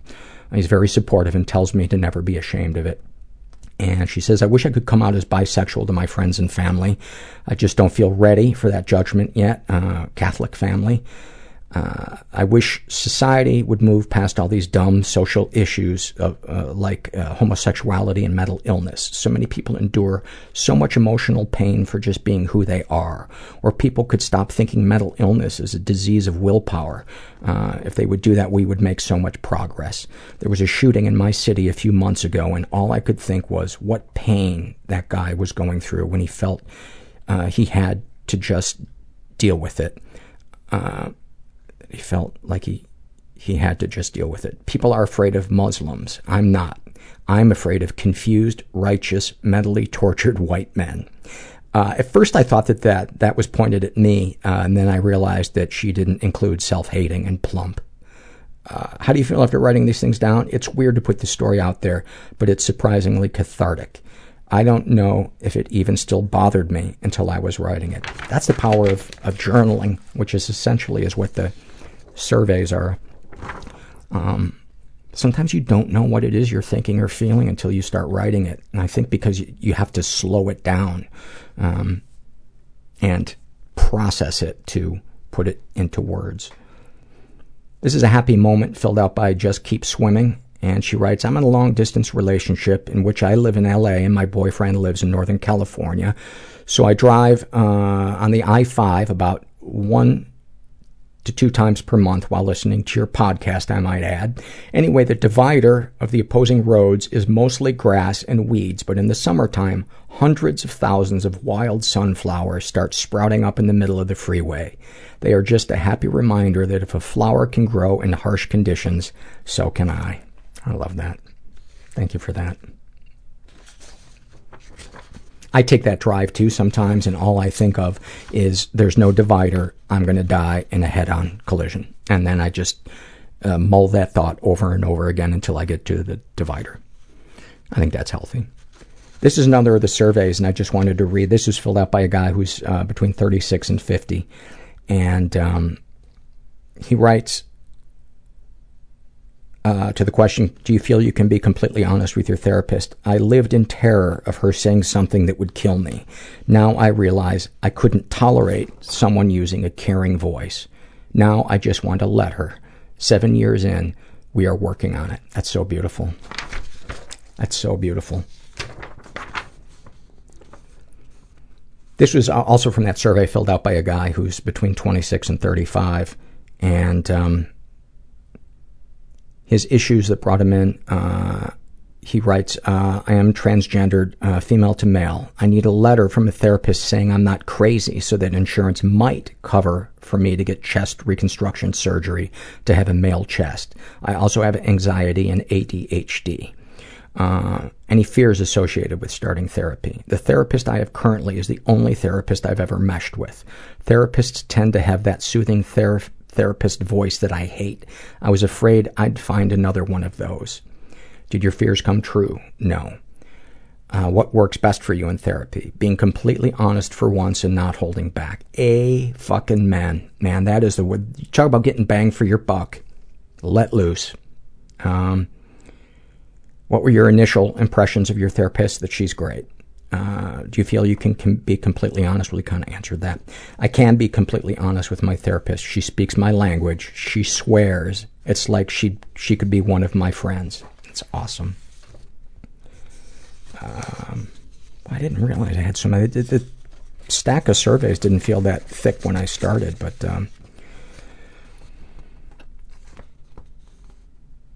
this is that same survey. This is filled out by a woman who is taking the survey as a therapist and as a client, and she's between 26 and 35. And what brought you to therapy? I was forced into and threatened into sharing with my mom that I had reduced my caloric intake to roughly 300 to 500 per day the summer after my freshman year of college. She then, after a weekend of extensive research into the measures that needed to be taken, drove me to my first therapy session while simultaneously trying to convince me that I would be able to stop this behavior with food. Oh my God. What brought me to this field of work? It was about 6 months after the aforementioned story that I asked to be admitted to a hospital because I could no longer endure the psychiatric and anorexic bulimic symptoms that had taken over my life. I wanted to kill myself. I was planning to OD on Xanax and Lunesta when I woke up, metaphorically, finally, and realized I could live my life differently. About 60 days into inpatient treatment, one of the primary therapists at the treatment center shared her experience, strength, and hope. Beginning in eating disorder treatment, she inspired me. I wanted to give others the hope she gave me. Therein, I became a therapist. Do you have any fears starting therapy? As a client, I was too numb at the time to be fearful. I was annoyed as fuck that my mom thought she could bring me to talk to someone that would, quote, cure me. As a therapist, the fear was that I would never be capable of being as supportive, loving, wise, and nurturing as my therapists have been for me. Did any of your fears come true? As the client, I was right. I can never be cured. I can continue to gain insight into my anorexic, overly indulgent behavior with food and sex. My symptoms no longer dictate my life, and I do go months without using behaviors, but the thoughts are always lurking beneath the surface, waiting to come and eat me alive. I don't think I'll ever be beyond the struggle, and at this point, I don't wish to rid myself of what has given me so many insights, gifts, and truly honest and loving friendships. But to some effect, it did come true. As a therapist, my fear of being inadequate is the same as my clients. I can connect and support them effectively and lovingly. My fears with that did not come true. What works best for you as a client? Having a holding environment in which the therapist could provide me unconditional love and acceptance and continued insight, accountability, and support. Also having a pseudo-mother figure as a therapist. Very healing and powerful, given my mother was less than adequate as a parent. What were your initial impressions of your therapist? As a client, my initial impressions of my longest-term therapist were that they were at ease, peaceful, and evolved. I felt accepted and comfortable right off the bat, as if I had just found a therapist that fit like a glove.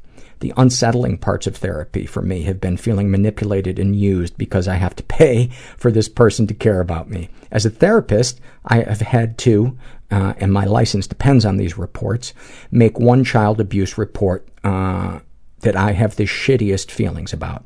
My first session with a 15-year-old boy, I found out he had been spending unsupervised time with his perpetrator. His perpetrator was his father, who had digitally raped him chronically before the age of 5, and this father signed away his parental rights when he was 4 years old. Filing this report opened up a shitstorm, and I still struggle to build rapport with this client months later. His case is now getting reopened with DCFS, and the state wants to remove him from his current caregiver. It's nonstop trauma for everyone involved. I feel responsible. It sucks ass. I know it's not my fault and I did my job, but man, I wish this job could be easier sometimes. I just want to high five you because you are in the trenches. You are doing the hard work on the front lines of battling mental illness, and you guys do it 9 to 5, 5 days a week, and as you'll share in this next paragraph, you take it home with you. It's impossible to leave your work at the office. I'm not fatigued by my compassion because I have boundaries about answering and returning phone calls and emails. Initially, I wanted to return them 24/7, but eventually I realized I wanted to have a laugh of my own, too. I think she meant life, and that probably got switched. I love my job and my clients. Oh, P.S. 2 times per week, therapy and daily power yoga help keep me sane and cared for. Ha ha. Do you feel you can be completely honest with your therapist? No, I can't. I mean, I can. My therapist would be open and accepting of anything I told her, but fuck. Some of my sexuality and romantically compulsive behavior is just too fucking shameful to share with her. It rattles me to my shame core even thinking about it. I fucking hate myself for not sharing. But I'm human and I'm limited, and even though I'm a therapist, I'm also a client, and I still have work to do. Forever. I think my therapist could sit on the floor with me and play games with me like I'm a kid. That sounds weird, but I missed having a true youth, and I know that's what we need to do. Insights for new therapists, go to therapy. Insights for new clients, trust the process. Thank you for that. That is such a great survey. And, you know, as I was reading the part about you haven't shared about your acting out sexually and romantically, is it that you're afraid that she's going to judge you, or is it that you're afraid she's going to suggest that you go to a support group and you're going to know it's the right decision and you don't want to go to that support group? Just a thought. Just my 2 cents.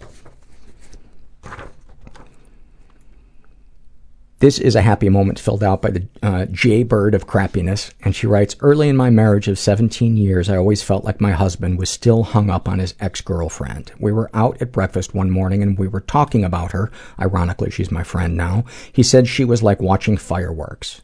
My heart sank. I wanted to be like fireworks. But he continued and said, but you're like the sun. You come out and warm everything you touch. That, my friends, was a happy freaking moment. Thank you for that. Thank you for that.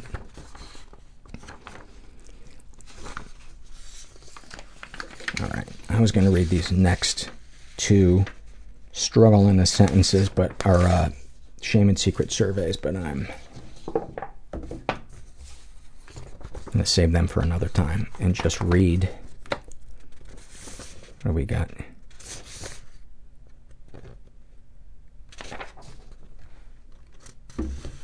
Got a couple of happy moments and a happy email. This first happy moment is filled out by Snot Rocket, And she writes, I have a lot of trouble letting myself feel happy or proud of my accomplishments because every time I feel really good about myself, I feel convinced that that means it's the triumphant final moment of my life and that I'm about to die. I'd never shared this with anyone before, but one day that fear came bubbling up and I started to cry. I told my significant other about this fear and he just held me and laid next to me as I cried. He told me I was allowed to be proud of myself. You are allowed to feel joy, he said with conviction. I felt so warm and comfortable in his arms, like he'd given me joy and created a space that was safe enough for me to revel. Beautiful. Beautiful. Thank you for that. This is a bittersweet one, and this is filled out by Lucy, but you know I love the bittersweet happy moments. She writes, this is the first time I shared my pain with a friend. She has two. The first is the first time I shared my pain with a friend. I hadn't been around much for a few months while I was depressed and suicidal and stuck in my head. My days had been a half-desperate fight for my life, and I think at this point I had just begun to achieve some amount of stability with medication and therapy. I alluded to the depression that must have at least implied the suicidality because she easily and casually responded, oh, like the time I took a whole bottle of pills? Because yes, she had been there too. Our stories were different, of course, but she understood my suffering and didn't reject me. I'd been so afraid and hidden, and the relief was enormous. Because of this, I try to be as open and candid about my struggles as I can safely and appropriately to be. I hope that as hard as that is, it helps someone like she helped me. The second is similar. Really just being seen and accepted. In the end, it was the first time I received a professional diagnosis for my borderline personality disorder. I had suspected for years that something was wrong. Left and right, I was told that it's just hormones as a teen. I'm just too sensitive, moody, anxiety runs in the family. By the time I was 22, I was ready to die, cutting, abusing alcohol, abusing sex, wandering New York City, crying late at night alone, meeting men I met online in the park at 1 a.m.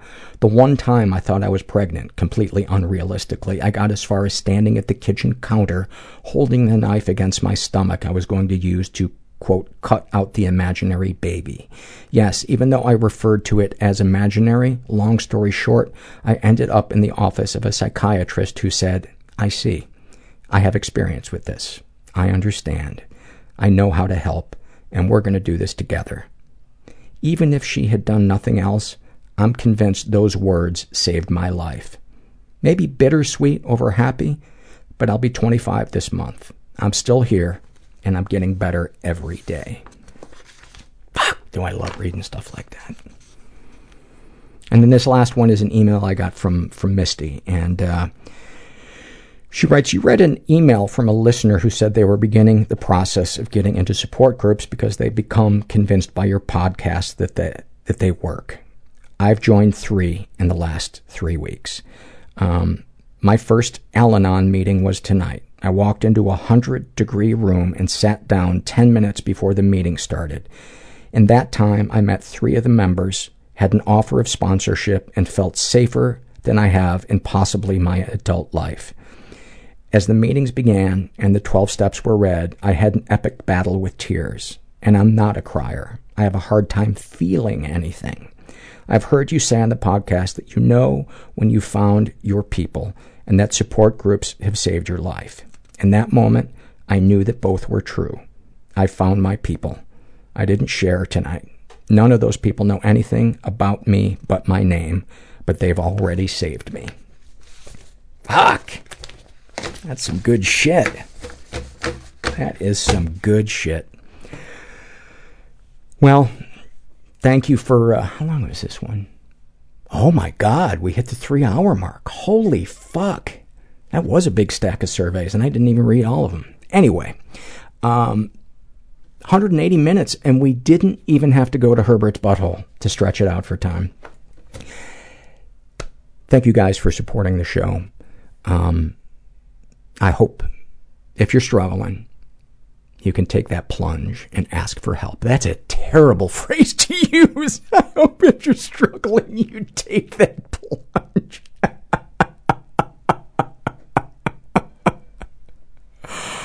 Oh my God. That may be the worst fuck up ever on the podcast. So you know I have to leave that in. I hope if you're struggling, you take that scary first step, not off a ledge, and open up to somebody and say those 3 powerful words that helped me, that saved my life. Please help me. Please help me. Because help is out there. It's everywhere. There's good people everywhere. But you'll never know until you open up, because they can't help you if they don't know what's going on with you. And just remember, you're not alone. And thanks for listening. Everybody I know is bizarrely beautifully fucked up in some weird way. Bizarrely beautifully fucked up in some weird way. Bizarrely beautifully fucked up in some weird way.